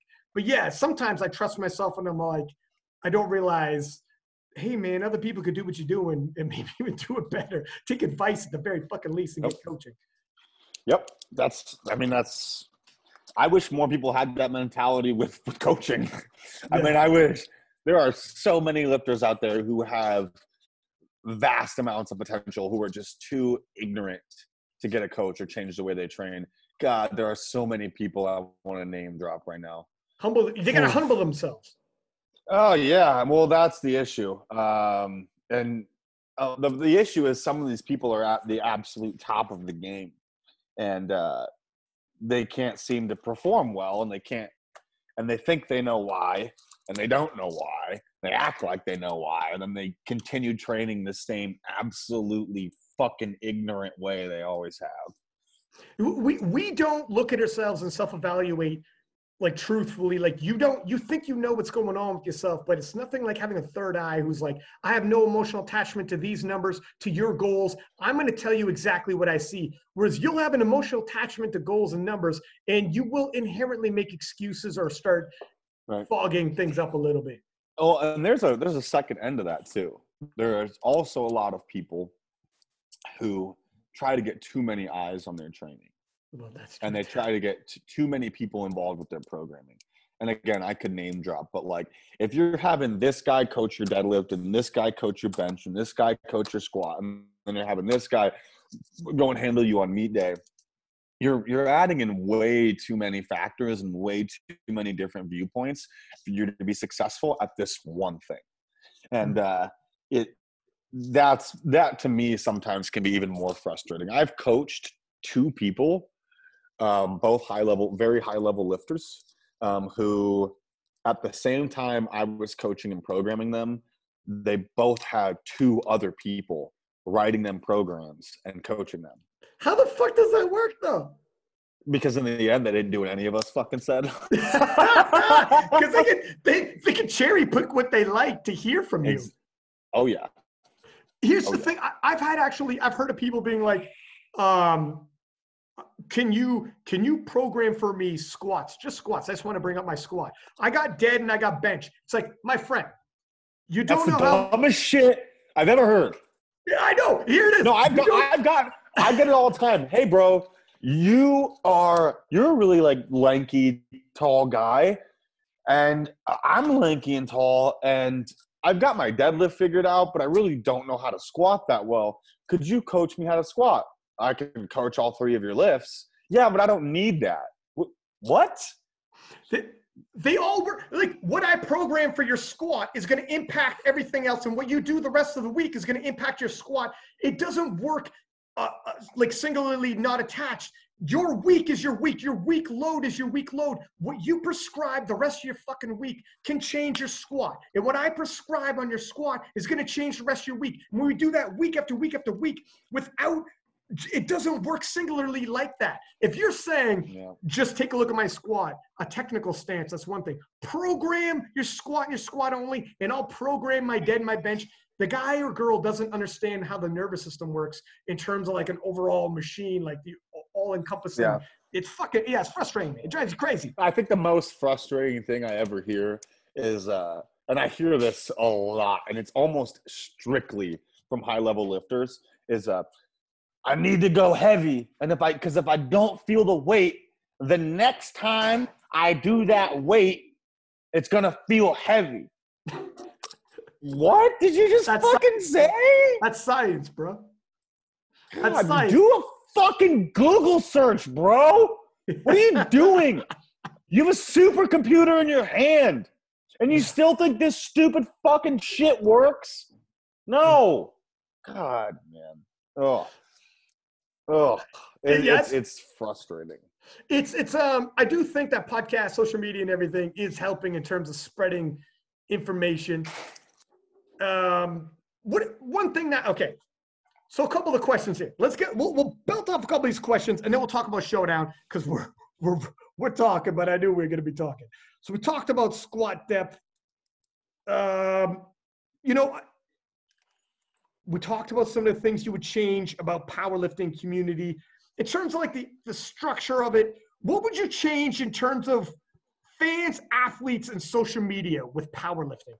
Because there's some issues that you've had with people, with fans, with athletes, and how this shit is working, how social media is impacting, how people are using social media, etc., fans and athletes together, right? And how would you make some changes there? What do you think about this? What do you think about this? That is a loaded question because really It is. It is. Well, really, it's on the major topic that we were talking about for the majority of this podcast, and that there's no legitimate approach to the untested side of powerlifting. The reason you don't see as many fucking numbskulls saying stupid shit in tested powerlifting is because they have a seasoned path to follow, and there's only one way to be legit. In untested powerlifting, you can just bullshit your way around it. What would I change? I would change exactly what we've been talking about. I can't make a new federation. We could, but it would just burn out like every other fucking stupid untested fed has. What about like how people handle themselves on social media in terms of like, some people like maybe if there was a pathway seasonal up to a championship, you're not looking to cause shit to create traction online because you have a pathway. I'll see you at nationals. I'll see you at worlds. You win, you don't, you don't. If there's a showdown, we can hype a showdown. I think I'll out squat. I think I'll do this. But if there isn't, and there isn't any of that, the only way to get traction is talk shit online. And it becomes like, we're not going to go anywhere with this. We're not even hyping a showdown. I'm not sure what we're doing. It gets like, I know what you mean where maybe do you think that's part of a problem where it's like, I'm not sure what the hell's going on right here? Are we just talking shit to talk shit? Like what is is that a little too much you think, or how do you feel about that? I love shit talk amongst competitors. People Pug. Yeah. Ricky Cho loves his shit. Ricky is fucking awesome. I made one comment pertaining to that whole thing. I posted up on my story and I tagged Pug and Atwood. I was like, Pug, my man, maybe talk more when you beat Atwood. And I love both those guys. I think they're both awesome competitors. They both seem like really cool people. I love the shit talk. I think every sport has shit talk. You can maintain camaraderie and talk shit. Right. You can do that. You and Balkan were doing that. You and Balkan were just friendly busting chops when he was busting your chops. And it's like, that was funny though. And you're like, fuck it, it's funny. It was hilarious. I loved it, dude. Yeah. I loved it. If you can't handle shit talk inside of a sport, get the fuck out of the sport, dude. Did you see, dude, Yuri literally commented something like, along the lines like, your total in pounds is my total in kilos. Yeah, he was, but he also, he had a way of delivering like Muhammad Ali in the 70s. He would shit talk and give you like a wink to let you know, I'm just shit talking. It's all like it still entails sportsmanship. Right. Right. That's it. Now what I do is a little different. The shit that I talk, the people that I shit on, I'm shitting on them because they just fucking suck. They're just fucking shitty fucking humans with a shitty approach to life, and a shittier approach to powerlifting. Oh, do you feel, is it exhausting though? Like, because then sometimes, here's the thing, if it's like Pug and Atwood in them, they'll still hop on a podcast together a couple times and they'll still like, there's a weird unwritten boundary that both guys, I've talked to them in private, on the podcast together and then off, and both of them are kind of like, look at, like, and they've touched up on stretched a little bit where it's like, I'm not sure this guy likes this or whatever, but they'll both kind of had this weird, almost understanding, right? But sometimes you'll run into individuals where it's like gloves off, we're going in, and then it becomes like, it's a weird thing where you can unload online. This is the way I am. If I get pulled into stuff that's too negative, I carry it with me even when I'm not online, and it can impact me. And if it's too negative, I'm like, I don't feel good about this. And does it get like that sometimes with yourself where you're like, fuck, man, it's not turning off? We don't have a showdown where we look at, if you had a showdown you're going to meet and then the best man wins, it's almost conclusion and then it's done. If there's no conclusion because you're never going to meet like this, then it's like, I don't know. Frankly, every situation I've ever had has its conclusion. I can go down the fucking list of them, dude. I mean, Nick Forte literally quit powerlifting. He literally quit after I was done with him. Matt Mitchell bombed out of his meat. Tom Callis came and showed the fuck up, hit depth, murdered. I got to judge his squat. There is no more complete ending than I shat on Tom Callis 3 meets in a row for his previous shit standard. Tom said, you know what? Fuck it. I'm going to shut up everybody, and I'm going to go and I'm going to murder this. And he did exactly that. And was I upset about that? No, I got exactly what I wanted, dude. I got exactly what I wanted. My sport got more legitimatized. A legit lifter got more legitimatized. And he put on a better performance. Okay? I mean, Evan Cardone pulled out of a meet for a fucking pouring callus. Like, okay, I won that too. Like, my goal isn't to win, per se. I'm not trying to win these little debacles I get into. That's not the goal. My goal is really to get more people to try to maintain the integrity of the sport. That is my goal. I want more people calling more people out for disintegrous. Is that a word? I'm making it a word. Disintegrous type shit. That's definitely not a word. I'm gonna say it. I'm trying to think of it too, but yeah. Disintegrous. Like, man, it's very. Does it hold with me? No. Why doesn't it hold with me? Because in the end, I don't give a shit. I mean, I guess I do. In the end, it doesn't holistically affect my life. It doesn't change what money I'm making. It doesn't change if there's food in my mouth. It doesn't change if I have a bed to sleep in. It doesn't change if I'm going to lift or not. The only things that really ever hold with me, because people try to personally attack me all the time. And let me tell you, you making fun of me being skinny or using drugs in my past, I'm very comfortable with the life that I've lived. I've accepted everything that I have done. You can't hit me like that. You just can't. But I will say the only thing I really start to notice is I will start to spend a couple of hours at a time just thinking of really funny shit to say to these people. like Eminem, MGK, you got 2 weeks, everyone's waiting for the diss track to drop. You're like, it's got to be a banger. It's got to be a banger. I so badly want to be a part of a roast and want to be roasted. I love getting roasted. I'm not a humble person whatsoever, and I think it humbles you. I think it humbles you when somebody can shit on you and you can be like, oh man, he's got a really good point. Yeah. You know? And like, I think that's awesome. I would love to just do, like, I made a post a couple of weeks ago. Like, I'm about to make a post that's like top 5 powerlifters who train like complete fucking imbeciles. And like, dude, I really almost did it. I really did. And all 5 are the same guy. You did. Well, the irony is two of them, like I was going to put somebody on there twice. Yeah, of course, man. You got to. Yeah. Oh, yeah. But, I don't know. I don't think there's the only we digress. Referring back to the initial question, I don't think there's a lot that I can change. What I would change would be that seasoned path. That seasonal path. I think that would be the only way to truly legitimize the sport as a whole. Is that if every aspect of it, tested or untested, had a seasonal path to follow. I think people love to talk about my social media beefs. I think we need more of those. I think we need more people calling more people out. I think we need more people. I'm not a fan of call out culture or cancel culture when it comes to people's personal lives or whatever. That's kind of ridiculous. Granted, I will shit on somebody when they're being absolutely fucking complete idiots online.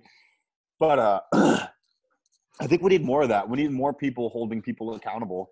Well, let me follow up with that because that is interesting. So I get what you mean. For sure, like calling out is one thing. Canceling is another. So what if things get, like, for instance, with Atwood and Cho, which just seems to be and not just, Cho, Pug will go at Michael C., Perkins, like, all the 74s, but Atwood's by far, he's the king, so whatever, he's the guy who stands out. But with that, it never gets too crazy, too personal. However, when shit get crazy and get personal, it's starting to get, we haven't seen it so much in the IPF where shit gets too crazy and personal, but in some of these other call-outs, it has gotten, like, they're what you're comfortable with because you're comfortable in your own skin. Some other people be like, God damn it, you're bringing up things from my past I'm not comfortable with. And then some people pile on, and it becomes not a Pug situation. It becomes does it turn into a cancel culture? Will some people raise their hand and be like, I feel like the community canceled me. I feel like I'm actually getting shut down. My life is being impacted. I'm getting canceled. And it becomes cancel culture. Do you think to yourself, my friend, you brought it on yourself. If you hit me, I hit back, and everyone else jumps on my side, you canceled yourself. Or do you think, fuck, let's not do this because that could eventually turn on me? Tides turn. You know how fickle fucking people are. Dude, I've said it a million times, dude. Something that I said somewhere via text message, via podcast, is going to get heavily isolated and pulled way out of context. For sure, and I'm going to get like in a Turkish bathhouse? Yeah, like in a like a dude in a Turkish bathhouse. Listen, I've accepted that. I'm okay with that. I think I'll be fine regardless. I know how to. I've been in the bottom. I've been in the bottom of a glass before. I can refill it just fine. For example, like the last little online beef that I had was with that Nick Forte dude. This dude, some people say I brought it too far because the dude's a correctional officer and he made these stupid posts called like Forte Fuming, where basically he'd try to be a knockoff Robert Frank. You know who Robert Frank is? No, sir. He's that dude who records videos in his car outside the gym, and he's got a tank top on, and he's like flexing real hard, and he's real red. He's like, "You need to do that," and he's like, screaming in the camera, talking real fast. Right. Gotcha. This guy tried to make those videos like that, and after I called out another person for shitty squat depth in a meet, he made this post that was one of these shitty Forte Fuming posts, and he goes, basically it was something like, if you can't squat it, shut the fuck up, right? But he started this post with, "Oh, what's up, motherfuckers? Forte Fuming here, back again. Sorry I've been, quiet for a while. I upped the trend and I've been going a little crazy." Jesus Christ. Yet in his bio, he has corrections officer. So I reposted this video, and my caption below it was, "Corrections officer openly admits to using anabolic steroids online." And then the guy's like, "You attacked my personal life, blah, blah, blah." I'm like, dude, no, you attacked your own personal life. You have correctional officer in your bio. You love to brag that you're, an LEO of some sort. And you're talking about using anabolic steroids, which are illegal on a public space. You can talk about whatever you want to talk about. But if you want to work in public works, don't post the illegal shit you do on a public space. So afterwards, I'm going to this event at Colin Whitney's gym, which I'm really excited about. I love Colin Whitney. And Christina and I are going out there in a couple of weeks. It's in Pennsylvania. And he threatened me. He said he was going to show up and he's going to – it sounded sexual. He said, we're going to see what those thumbs really do or something, something stupid. It wasn't sexual. It was him trying to shit talk me and intimidate me. And it's like, bro, I've had my ass kicked by people a lot scarier, a lot more intimidating, and a lot overall better people than you are. I'm not worried about you showing up at all.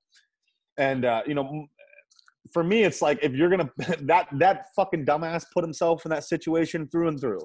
If you think I'm trying to cancel his life, I'm not. Really, I'm just trying to get the guy to fucking think critically. That's one thing people – I'm missing that attribute sometimes. It's just thinking critically, thinking about something before I say it. I have that issue quite often. But like I said, if you want to work in a public space, if you want to work in public works, don't post the illegal shit you do online. It's probably not a good idea, guys. Probably not a good idea. Yeah, it is. Well, first off, I don't think it should ever spill into like real life. No. Acts of retribution type shit is going a little far for sure. You don't want to be showing up at powerlifting competitions and then even just as a spectator person there, and it's like, this isn't a club. I don't want to, when you go to a club and you're worried if something's going to jump off, you don't go to a powerlifting competition worried about shit like that. It's like, man, it's getting a little untidy. That is something else that I have never worried about at any IPF competition. Is nothing that will ever jump off. Yeah, because you guys don't have the fucking big dumb fringe idiots who absolutely abuse steroids. That's why. You guys don't have the guys who are out here running literal grams year-round of gear and then showing up to contests or getting online and saying stupid shit. In the past 2 years, I've had 5 quote-unquote elite-level lifters threaten to beat my ass at meets. Holy shit, man. Really? Oh, yeah, dude, it happens all the time. And every one of them was somebody who absolutely abused steroids and looked like it. I'm sorry. But listen, guys, let me tell you something. If someone's constantly red, they have acne around their whole entire – cystic acne on their whole entire body, and they're 26 with the hairline of an 85-year-old, that dude is abusing the fuck out of steroids, okay? Maybe this is a little hypocritical. When there's that many egotistical people abusing steroids all year round for years on end, you're going to see some stupid, crazy, fringe fucking idiots. You're going to see. What does it do to you? Like, because it's a hormone, right? And I don't think everybody necessarily understands. You had touched up on this last podcast, but you said, listen to me, anyone listening who's thinking about taking steroids, you're like, you are not you anymore when you cross that path and start fucking with your own hormones. And you're straight up about it. You're like, trust me, if you're listening to this, don't do it. You're not going to be you anymore. Things change.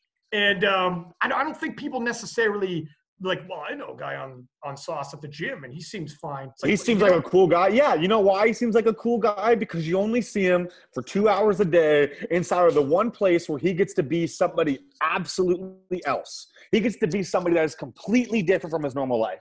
He's looked up to. He's big. He's in the one place where being big is a positive attribute. He's in the one place where being strong is an absolutely positive attribute. So, of course, you look up to those guys who are on gear. Let me tell you, you probably shouldn't. And you really shouldn't look up to anybody just because they're strong anyway. You should not. You should not. One more time. You should not. And it's different with people like Russ. Russ does all the vlogging. And he talks to people every day, and people go and meet him. And you see that Russ's character is true, and what he shows online is a big part of who he is.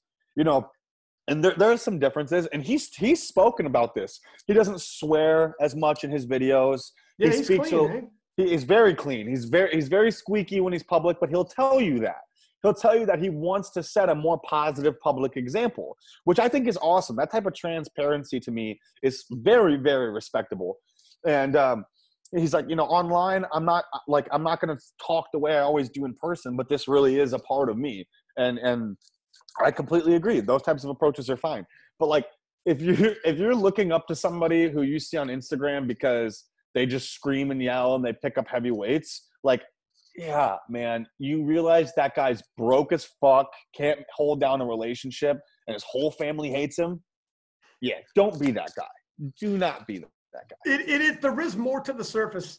Not that like everybody on steroids has got this problem or whatever. Like, no, one of my idols is Arnold Schwarzenegger, for God's sake. Yeah, no, and that's not what I'm saying either. I'm not saying everybody who takes gear goes crazy or it absolutely changes you, entirely. That's not what I'm saying. I'm saying people who are obviously constantly abusing steroids are probably not people you should look up to. It's like there's a difference between a guy who using goes out on and the weekend. abusing. Yeah, a guy who goes on the weekend for a couple of drinks and an alcoholic. And the alcoholic's going to have issues with everybody around him in his life, probably.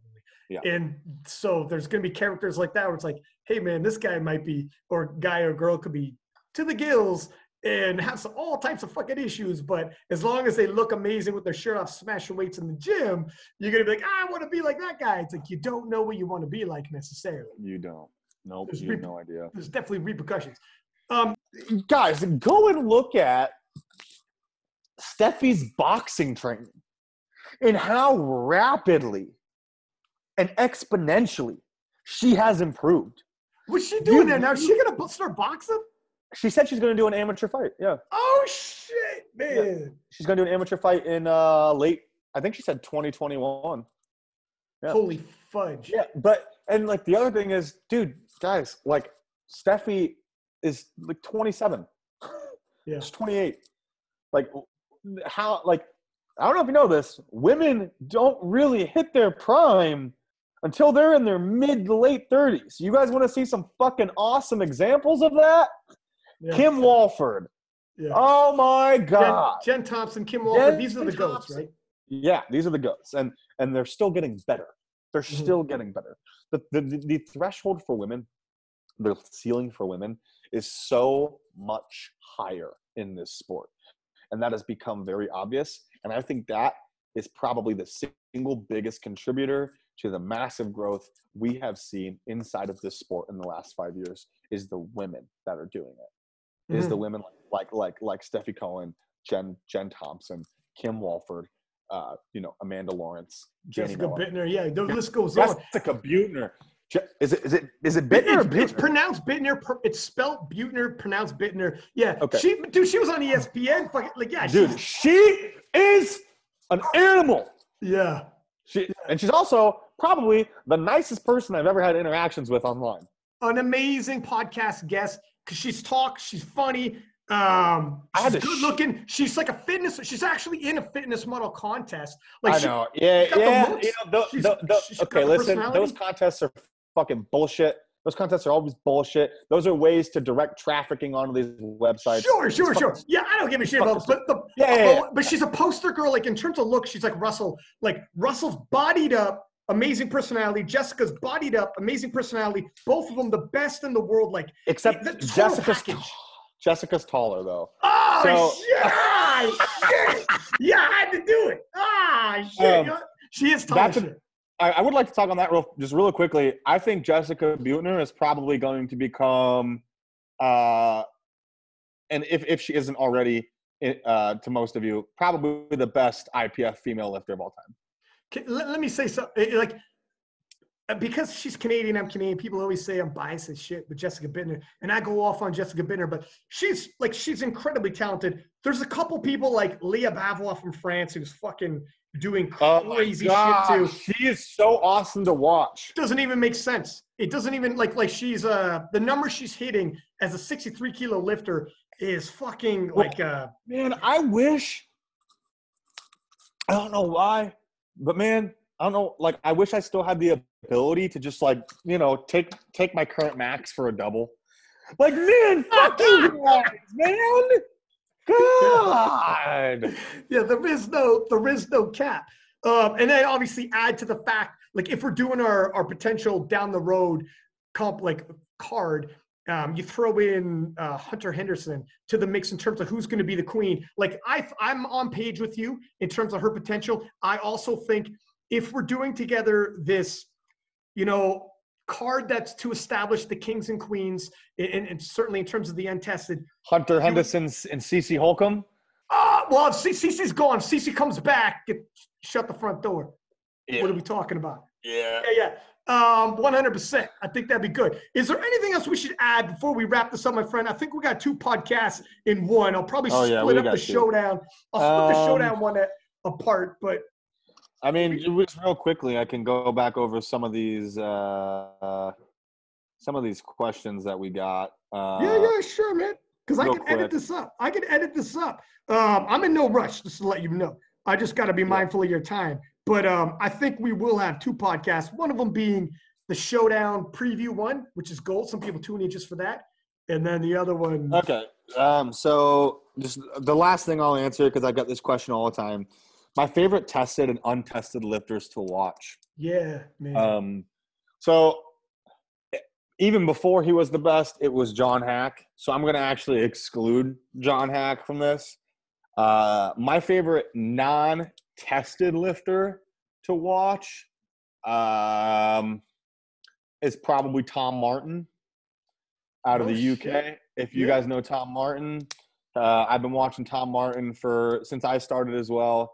Tom is a lot like me, taller guy, lankier guy, good squatter, great deadlifter, gets injured often, yet always comes back and comes back better.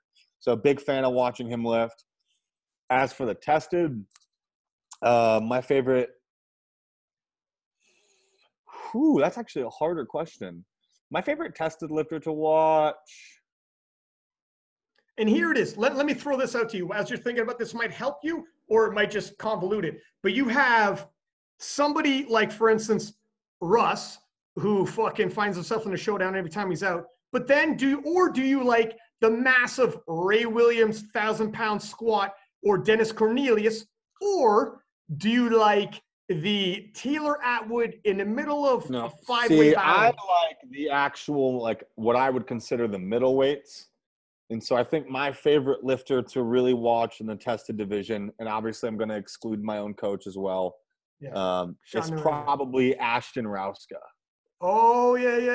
Okay. He is probably my favorite lifter to watch. So we'll see what that guy starts to do because I feel like he's just hitting his stride. And I think we've said that multiple times over the past couple of years. Well, here's the thing. Stride just – Yeah, here's the thing. Look, let's say it's kind of like you were saying where when he goes to a local meet, he'll put up on like unofficial world records. Ashton is currently a gym lifter. He's currently a gym lifter. Or a local meet lifter, but like he has won the U.S. Raw Nationals, but he's also lost it when you think he might win it. He hasn't had that fucking day yet where he's like, he has his hat. But that's right. He hasn't had his day.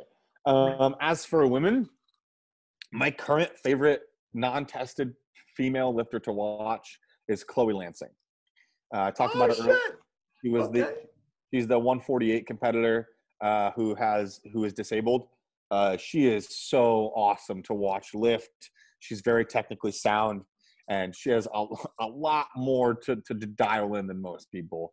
And as for my favorite tested lifter, oh God, why is this category so much harder?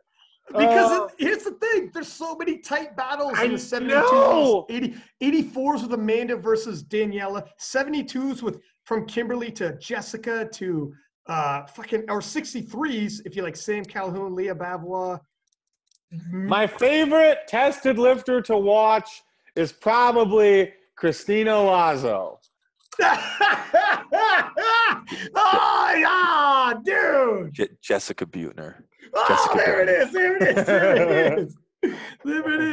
is. Yeah, that's fair. Also, a guy who somewhat is in the pocket now, like on the other side of his prime, but Dan Green, my God, he's like watching a guy come out of a comic book.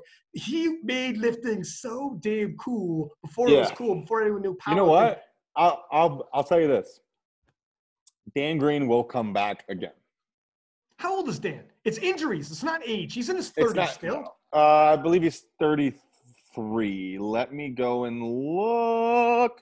I thought he was a stitch older, but look, in your 30s isn't old for powerlifting. Guys and girls are in their 30s all the time.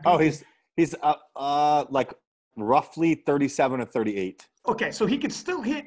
Like look at Dennis Cornelius is 39. Like that doesn't mean too much in powerlifting, but it's injuries that have plagued him that kind of took him out. But man, there's something about Dan Green, like that aura of how cool he was. Dude, what it is nobody. Dan Green is the original modern icon. That's what it is.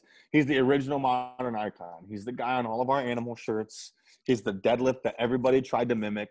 Yeah. He's the hair that everybody wanted. Yeah, he's got the physique. He's got the physique of a stacked fucking bodybuilder. Yeah. So, Dan Green will, I almost don't even count him. When we talk about like people who I love to watch lift, current or past, I don't count Ed Cohn anymore. I don't count Dan Green anymore. Once you've hit that point of legacy, it's like, well, duh. It's like calling Michael Jordan your favorite basketball player. It's like, duh. Right. He's got that legacy to him now. So I try to typically exclude the really, really top guys because, of course, and not because I'm trying to deny a fad or not be on a bandwagon, but just because I think it's important to keep also looking below the top tier to see who's next. You want to have a discussion. Look at it. It's like, who's the greatest? Well, fucking Muhammad Ali. But if we just stop there, we'll always stop there, like you said, and no one else gets love.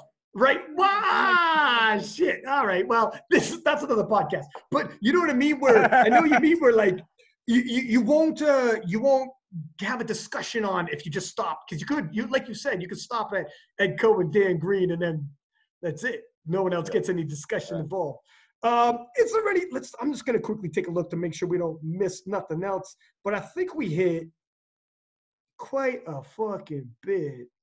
Dog, we had a good conversation. Yeah, man, we hit pretty much everything. I'm just looking at. So this is everyone had sent in a bunch of questions for anyone listening. And we got tons, and I couldn't do question by question because, like, first off, thank you very much. There was tons of questions when I said Garrett was coming. Dog, when people heard you coming on, the thing is, there's so many questions that a lot of them were the same category, so I could just clump them together and touch up on your thoughts on all these different categories. But it is a testament to when people found out you're coming on, they're like, oh shit, let me get these questions in. But I honestly, man, we almost got to leave some of it just to, like, we can have you back. You know what I mean? I'll come back anytime, man. This is all good practice for me. Like I said earlier, I've been really toying with the idea of doing my own podcast. And, and if I did do that, I would obviously talk about powerlifting a lot. And would you talk about other things as well? Like, yeah. Okay. I already have like a couple of the things I talk about. I'm a big, I'm a big fan of like true crime, like actual true crime. Big fan of like serial killers, the occult, cults, cryptids and monsters. I love all that shit. Huge fan of all that shit. So I do a lot of talking on that. I'm obviously, like everybody, I love music, so I would delve into music often. I would avoid a lot of like outwardly controversial topics. I don't like to talk about politics. I don't like to talk about those types of things. But I'd also do like a legitimate, like I'd want to do I've had this idea because I'll write down on paper, like some of these ideas I have for names of a show and things like that, and segments and what I would do. And one of the things I want to do is like a roast battle. Like I just on episodes I have somebody on with me. I just want to spend a good fucking 5 minutes just baking each other, just like hitting at each other's potential deepest insecurities to make each other feel like shit, just so we know that we're tighter than we could ever be ever again. Holy shit, dude. Would this be I mean, not everybody would be game. You couldn't do it with every guest because some guests would be shying away from your podcast if they knew you were going to bring up, oh, by the way, I talked to your mom and I found out this about you. And you're like, holy shit, Garrett. Yeah, I found out. Yeah. And there's a lot that I would do, man. I wouldn't have like quote unquote guests on consistently. I think that's something I'd like to do like every other episode. I'd also like to have different episodes that have like an entire different structure. Same show, 2 episodes, different structure. Okay. But there's a lot I want to do there. I got a lot of people who want to help me with it and do a lot with it. I just haven't really had the time to get started on it, between running a gym and, coaching as many lifters as I do. And, dating somebody who lives, 3.5 hours away from me. And holy shit, I didn't realize that she's 3.5 hours. And that's not the craziest. Oh no, it's not bad. No, it's not. It's also one highway, the straight way there. So it makes it easier, but also makes it way harder because you're just looking at the same road the whole time. You might be recording in your car while driving. Right, just running, being like, all right, here's the deal. Here's my top 5 movies, blah blah, or whatever the shit, right? Yeah. So and movies and pop culture would be the other big thing that I'd talk about. Oh hell yeah! Big movie buff. I love theater as well. So that's something a lot of people don't know about me. Big theater guy. Love. Dude, no shit. I wouldn't have thought that. No, so you go to the theater often? Well, not now, but yeah. Fair. I'd always loved it, and I would go to a show, once a year. I didn't do it too often. The area I lived in, or always lived in, it just wasn't that great. I actually did 2 shows my senior year of high school. It was the only time I ever did theater. What the fuck, Garrett? Dude, you were like an onion. You got so many layers. Jesus. I had a lead role in both shows. One was just like a stage production. The other like a play. And the other if it's like if you're like a fucking full-on Hamlet actor, I'm gonna die. You are the most intriguing person I've ever met in my life. If you quote me Hamlet, I will fucking die. I can't quote you Hamlet by any means, but I did 2 shows. The first one was called Noises Off. It's actually, I call it like Playception because it's a stage show about a stage show, and it's a very, very, very hard show to do. It was the reason my director chose it. I had the lead male role. Holy smokes, in that show. I played Lloyd Dallas, who the Noises Off was made into a movie. It was written by Michael Frayn, made for the stage, but it was made into a movie years later, and it just had an all-star cast, man. John Ritter, Sir Michael Caine, Carol Burnett, Christopher Reeves. I mean, the original Superman, amazing show. Yeah. So I got to play Sir Michael Caine's character, who was the director of the play within the play. So that was an awesome show, amazing. And then the second show I did was another Carol Burnett production called Once Upon a Mattress. It's a comedic satirical take on Princess and the Pea. If you've ever heard that story. The character I played was one of the 3 lead male roles. The character I played was King Sextimus. I used to be able to sing very, very well. Man, are you kidding me? Really? Well, it was until I hit puberty. Once my voice changed and I didn't sing through it, I don't really have my own voice anymore. I can still sing very well in a group of people. I harmonize very well, but I just don't have my own voice, so it just sounds kind of awkward. So I had the only role that didn't require singing. He's in the show. He's actually in the production. He's mute. So he pantomimes everything. It's all charades. So I had to do 3 songs purely pantomimed. Dude, and let me say something. For people who don't know, okay, acting when you're allowed to use words is actually easier because the fucking words tell you how you're feeling. It's way easier. If I take away your words and be like, show me how you feel, just with facial expressions, body gestures, it's way harder. Show me how you're feeling without words. That's fucking tough. And it's not really how you're feeling. You have to pretend. So with your facial expressions, be sad. With your facial expressions, your body slouching the whole 9. That's difficult, man. I have the fortunate / unfortunate ability of being very physically present. So like I already talk very physically all the time. I talk with my hands. I talk with my body. Same, dog, same. I'm very expressive with my face. So the role worked very well for me. I was very fortunate to have a really awesome show director, and she pushed me really hard on that show. And you know, I found out later on that at the beginning of the year, when her and the assistant director picked the 2 shows they were going to do for the fall and spring productions, she'd actually essentially picked me out for the 2nd show of the year because I took a theater and advanced theater my senior year of high school. I was about to ask you, but go on. Sorry, we'll double back in a second. And kind of picked me out early. So, dude, I was just about to ask you. So you were full on. You're a trained actor. This isn't like I think I could do that. No, like you for real trained on this. Just for a year, yeah. And then I had an audition. I had an offer to audition. An offer to audition. Yes, I said that correctly. At a pro theater to play Tarzan. Holy shit, man. I didn't even bother to go to the audition. It was a very political theater, and like most things, it's politics are always heavily involved. And I was like, no, this one guy is going to get the lead role of Tarzan, and that's what he did. And I'm somebody where if I went in to audition for a role and I didn't get that role and I got another role, I'd be pissed off about it the whole time, just trying to prove that I could play the lead role just fine. But yeah, actually a long-term dream of mine is to do a show in a pro theater. Not a musical. I want to do like a play. I want to do like legitimate stage acting. And this is something else you have in common with Sean Noriega, who blew my mind with some of the interpretations he was doing of people. He's doing like the Joker, and he's doing like he should do more. The guy's a phenomenal. He changes his voice actor, but you guys have that in common.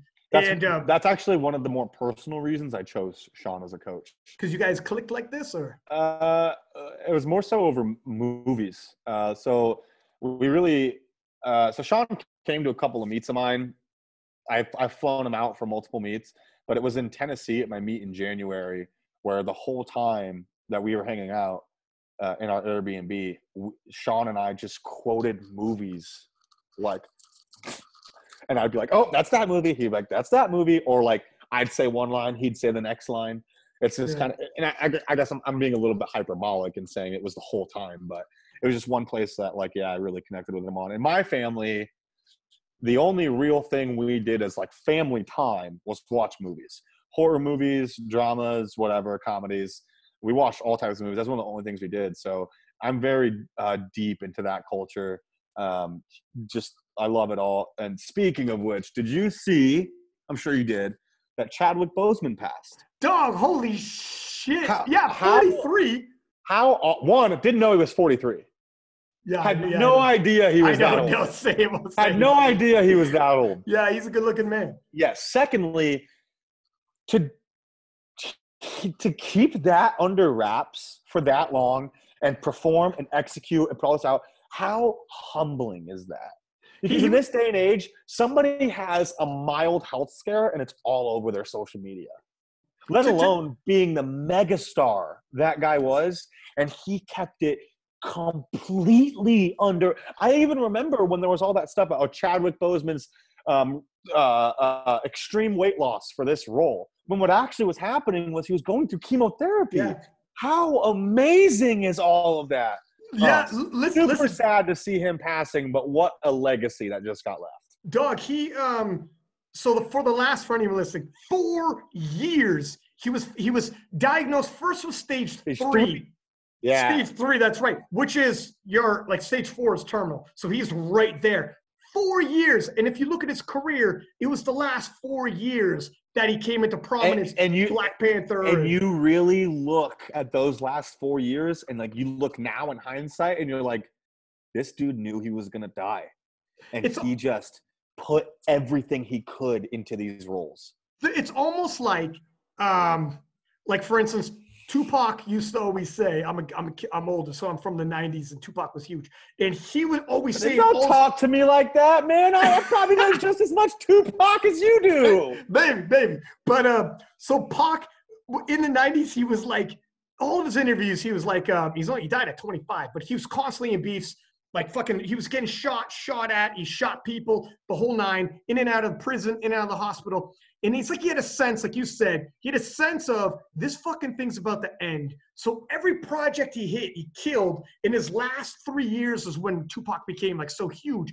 Same with Chadwick, where the last 3-4 years, while facing terminal cancer, is when he dove in and basically it kind of prioritizes, lets you know, look, you're not going to live forever. Some people are living like they're going to live forever. They keep pushing things off. What's your favorite Tupac song? Oh, shit, I son. have a favorite. Oh, shit, son. Well, okay. All right, hang on one second. Woo! All right. Woo! I like a little more mellow. I do like I Ain't Mad at You. Okay. And Tupac Changes, which is kind of very fucking popish. I get it. Changes is very, very, very poppy. Very popish. But wait a second. I'm not really winning you over with my Tupac knowledge by dropping the big ones. However, I also like. Fuck, man. My favorite Tupac song is Thug's Mansion. Ah, shit. Yeah, and this is when he's talking about dying, though. Again, it's when he's talking about dying. The whole song is about like essentially is there a heaven for people who've lived this life? Right. That's what the whole song is essentially about, and that he hopes that there's a heaven for people who lived the type of life that he lived. Amazing song. There's a acoustic remix with Anthony Hill. That is so. I think it's Anthony Hill. That is so good. It's intoxicating. It's awesome. Yeah, that's why I liked I Ain't Mad at You, where they have the guy on the piano and the guy's harmonizing for the chorus. And because like Tupac, he was such a conflicted character because he grew up like Tupac was soft. Tupac was very not soft in the sense of like, you know, emotional, he wasn't sensitive. hard. He was sensitive. He was sensitive. And he went to play. He was an actor in high school, like yourself. Oh, dude, very in touch with the almost every movie Tupac did, he played the same role of a conflicted thug in almost every single role he did, and I think it really resonated. I think it was really a reflection of his true internal character and this kind of internal dialogue he was always facing with himself. Man, it's what a phenomenon Tupac is. I mean, seriously. Dude, I love that you know so much about Tupac. Some people, I do. I fucking love it. Because people tell me like, I have a cousin who looks exactly like Tupac, just like Mexican American.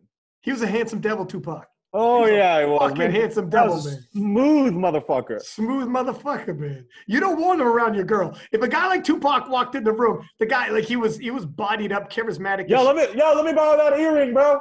He was. I remember before he made it big as a solo artist, he was with Digital Underground as like a backup singer and a backup rapper. And those guys said, like, they were stars on the national tour. Tupac was like a background singer. He'd be taking the girls because he's so charismatic. And he had that, everyone knew he's going to blow up. He's like, couldn't be contained. However, I was alive when he was alive. I was a teenager when he was still alive.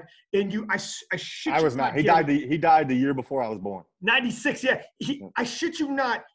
You felt like, and he knew he wasn't going to last forever. He was here for a good time, not a long time. There's a fucking weird presence on certain people where you're like, love him while you got him, because this fucking guy, his whole lifestyle, like, you would come to school, because it was before the internet. It was internet and social media, though. You come to school and did you hear about Tupac? Shot 2 cops on the weekend. You hear about Tupac? Got set up going to the like Bad Boy and them, set him up going to the studio. He got shot 5 times, survived. Drops a diss record 3 months later talking about Puffy set me up, Biggie set me up. Fucking people in his entourage got killed. People in Bad Boy's entourage got killed. It was like a goddamn movie. And it's like, what is going on right now? Until ultimately Tupac was killed, Biggie was killed. Like, this is real life though happening. Yeah, man. Suge Knight should have been in prison a long time ago. Yeah, to say the fucking least, my friend. Yeah. But anyways, listen. Yeah, we could go, dude. We could go off. We are going off. But so is there anybody that you want to thank before we let you go? Yeah, let me do a quick couple of plugs. Obviously, shout out to Steve Gentili, my business partner over at India City Barbell. I've got to live one of my lifelong dreams very, very early in my career, and I've got to make an amazing facility full of amazing people that is world class. So big grateful for that. Follow India City Barbell. Follow at PT Fitness 500. Steve Gentili on Instagram. Big shout out to Go Strong Equipment, my equipment sponsor. We're slowly stocking our gym with more and more of their stuff. Hybrid is stocked out with them. Meg Squats and Russ just filled both of their gyms with Go Strong Equipment.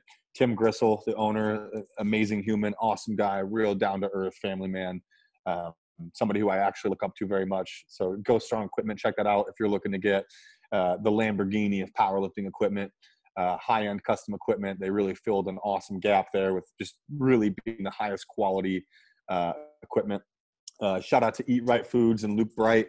Been my meal prep company for the past 8 months since just as quarantine was starting. There's nothing more helpful than meal prep as somebody who has as busy of a lifestyle as I do. Use code FEAR10 to save yourself some money. Drop meals from $10 a piece to $9 a piece. Shout out to Joe at Notorious Lifts. Best slippers in the game. I'm not sponsored nor directly affiliated with him, but just the best deadlift slippers I've ever used. And Joe's always taken real good care of me, and really grateful for those guys. Shout out to SBD. They've been filling me up on my equipment lately. Real thankful for that. And Pete Spence, very, very appreciative of you, my man. And shout out to my coach, Sean Noriega, who has been helping me a lot mentally as a lifter, physically as a lifter. I'm making, my performances have not been the greatest, and that's not a reflection of Sean whatsoever. Sean's made me an all-around better lifter for the past year plus, and he's probably somebody I'll be working with for a long time. And last but not least, shout out to Jordan Moffitt, Bacon and Barbells, a really good friend of mine out of Canada. Was making some, I'm a big shorts guy. I love shorts. And he released a couple lines of shorts, and he got me in on it real fast. And I love it all. He's a great dude, down-to-earth guy. You guys ever really want to support an awesome company and support an awesome person, Jordan Moffitt and his girlfriend Lucy are two of my favorite people on the planet. Fear 15 will save you money there. Really appreciative of everybody out there who's been supportive of me, even though I've been quite the jackass since I got in here. I will always be real. I will always say what I want to say, and I will always piss some people off, even if it's not my intention. So, and lastly, thank you, Ryan, for having me on here again, and I'm really looking forward to doing it again. Dog, the door is always open. And one more shout out to Tupac in Thug's Mansion. I know he's there. He's there, buddy. Ain't no place I'd rather be. All right, my friend. We'll keep in touch. Thank you very much for coming on. Definitely going to have you on again. Yep. Much appreciated. Hey, don't make your intro 29 minutes long this time, all right? People were fucking bitching at me the whole time. No intro this time. There's no intro at all. Beautiful. Great, love it. Uncut filler. All right, okay, Ryan, buddy. I'm out of here. See you, buddy. We'll talk soon. You bet.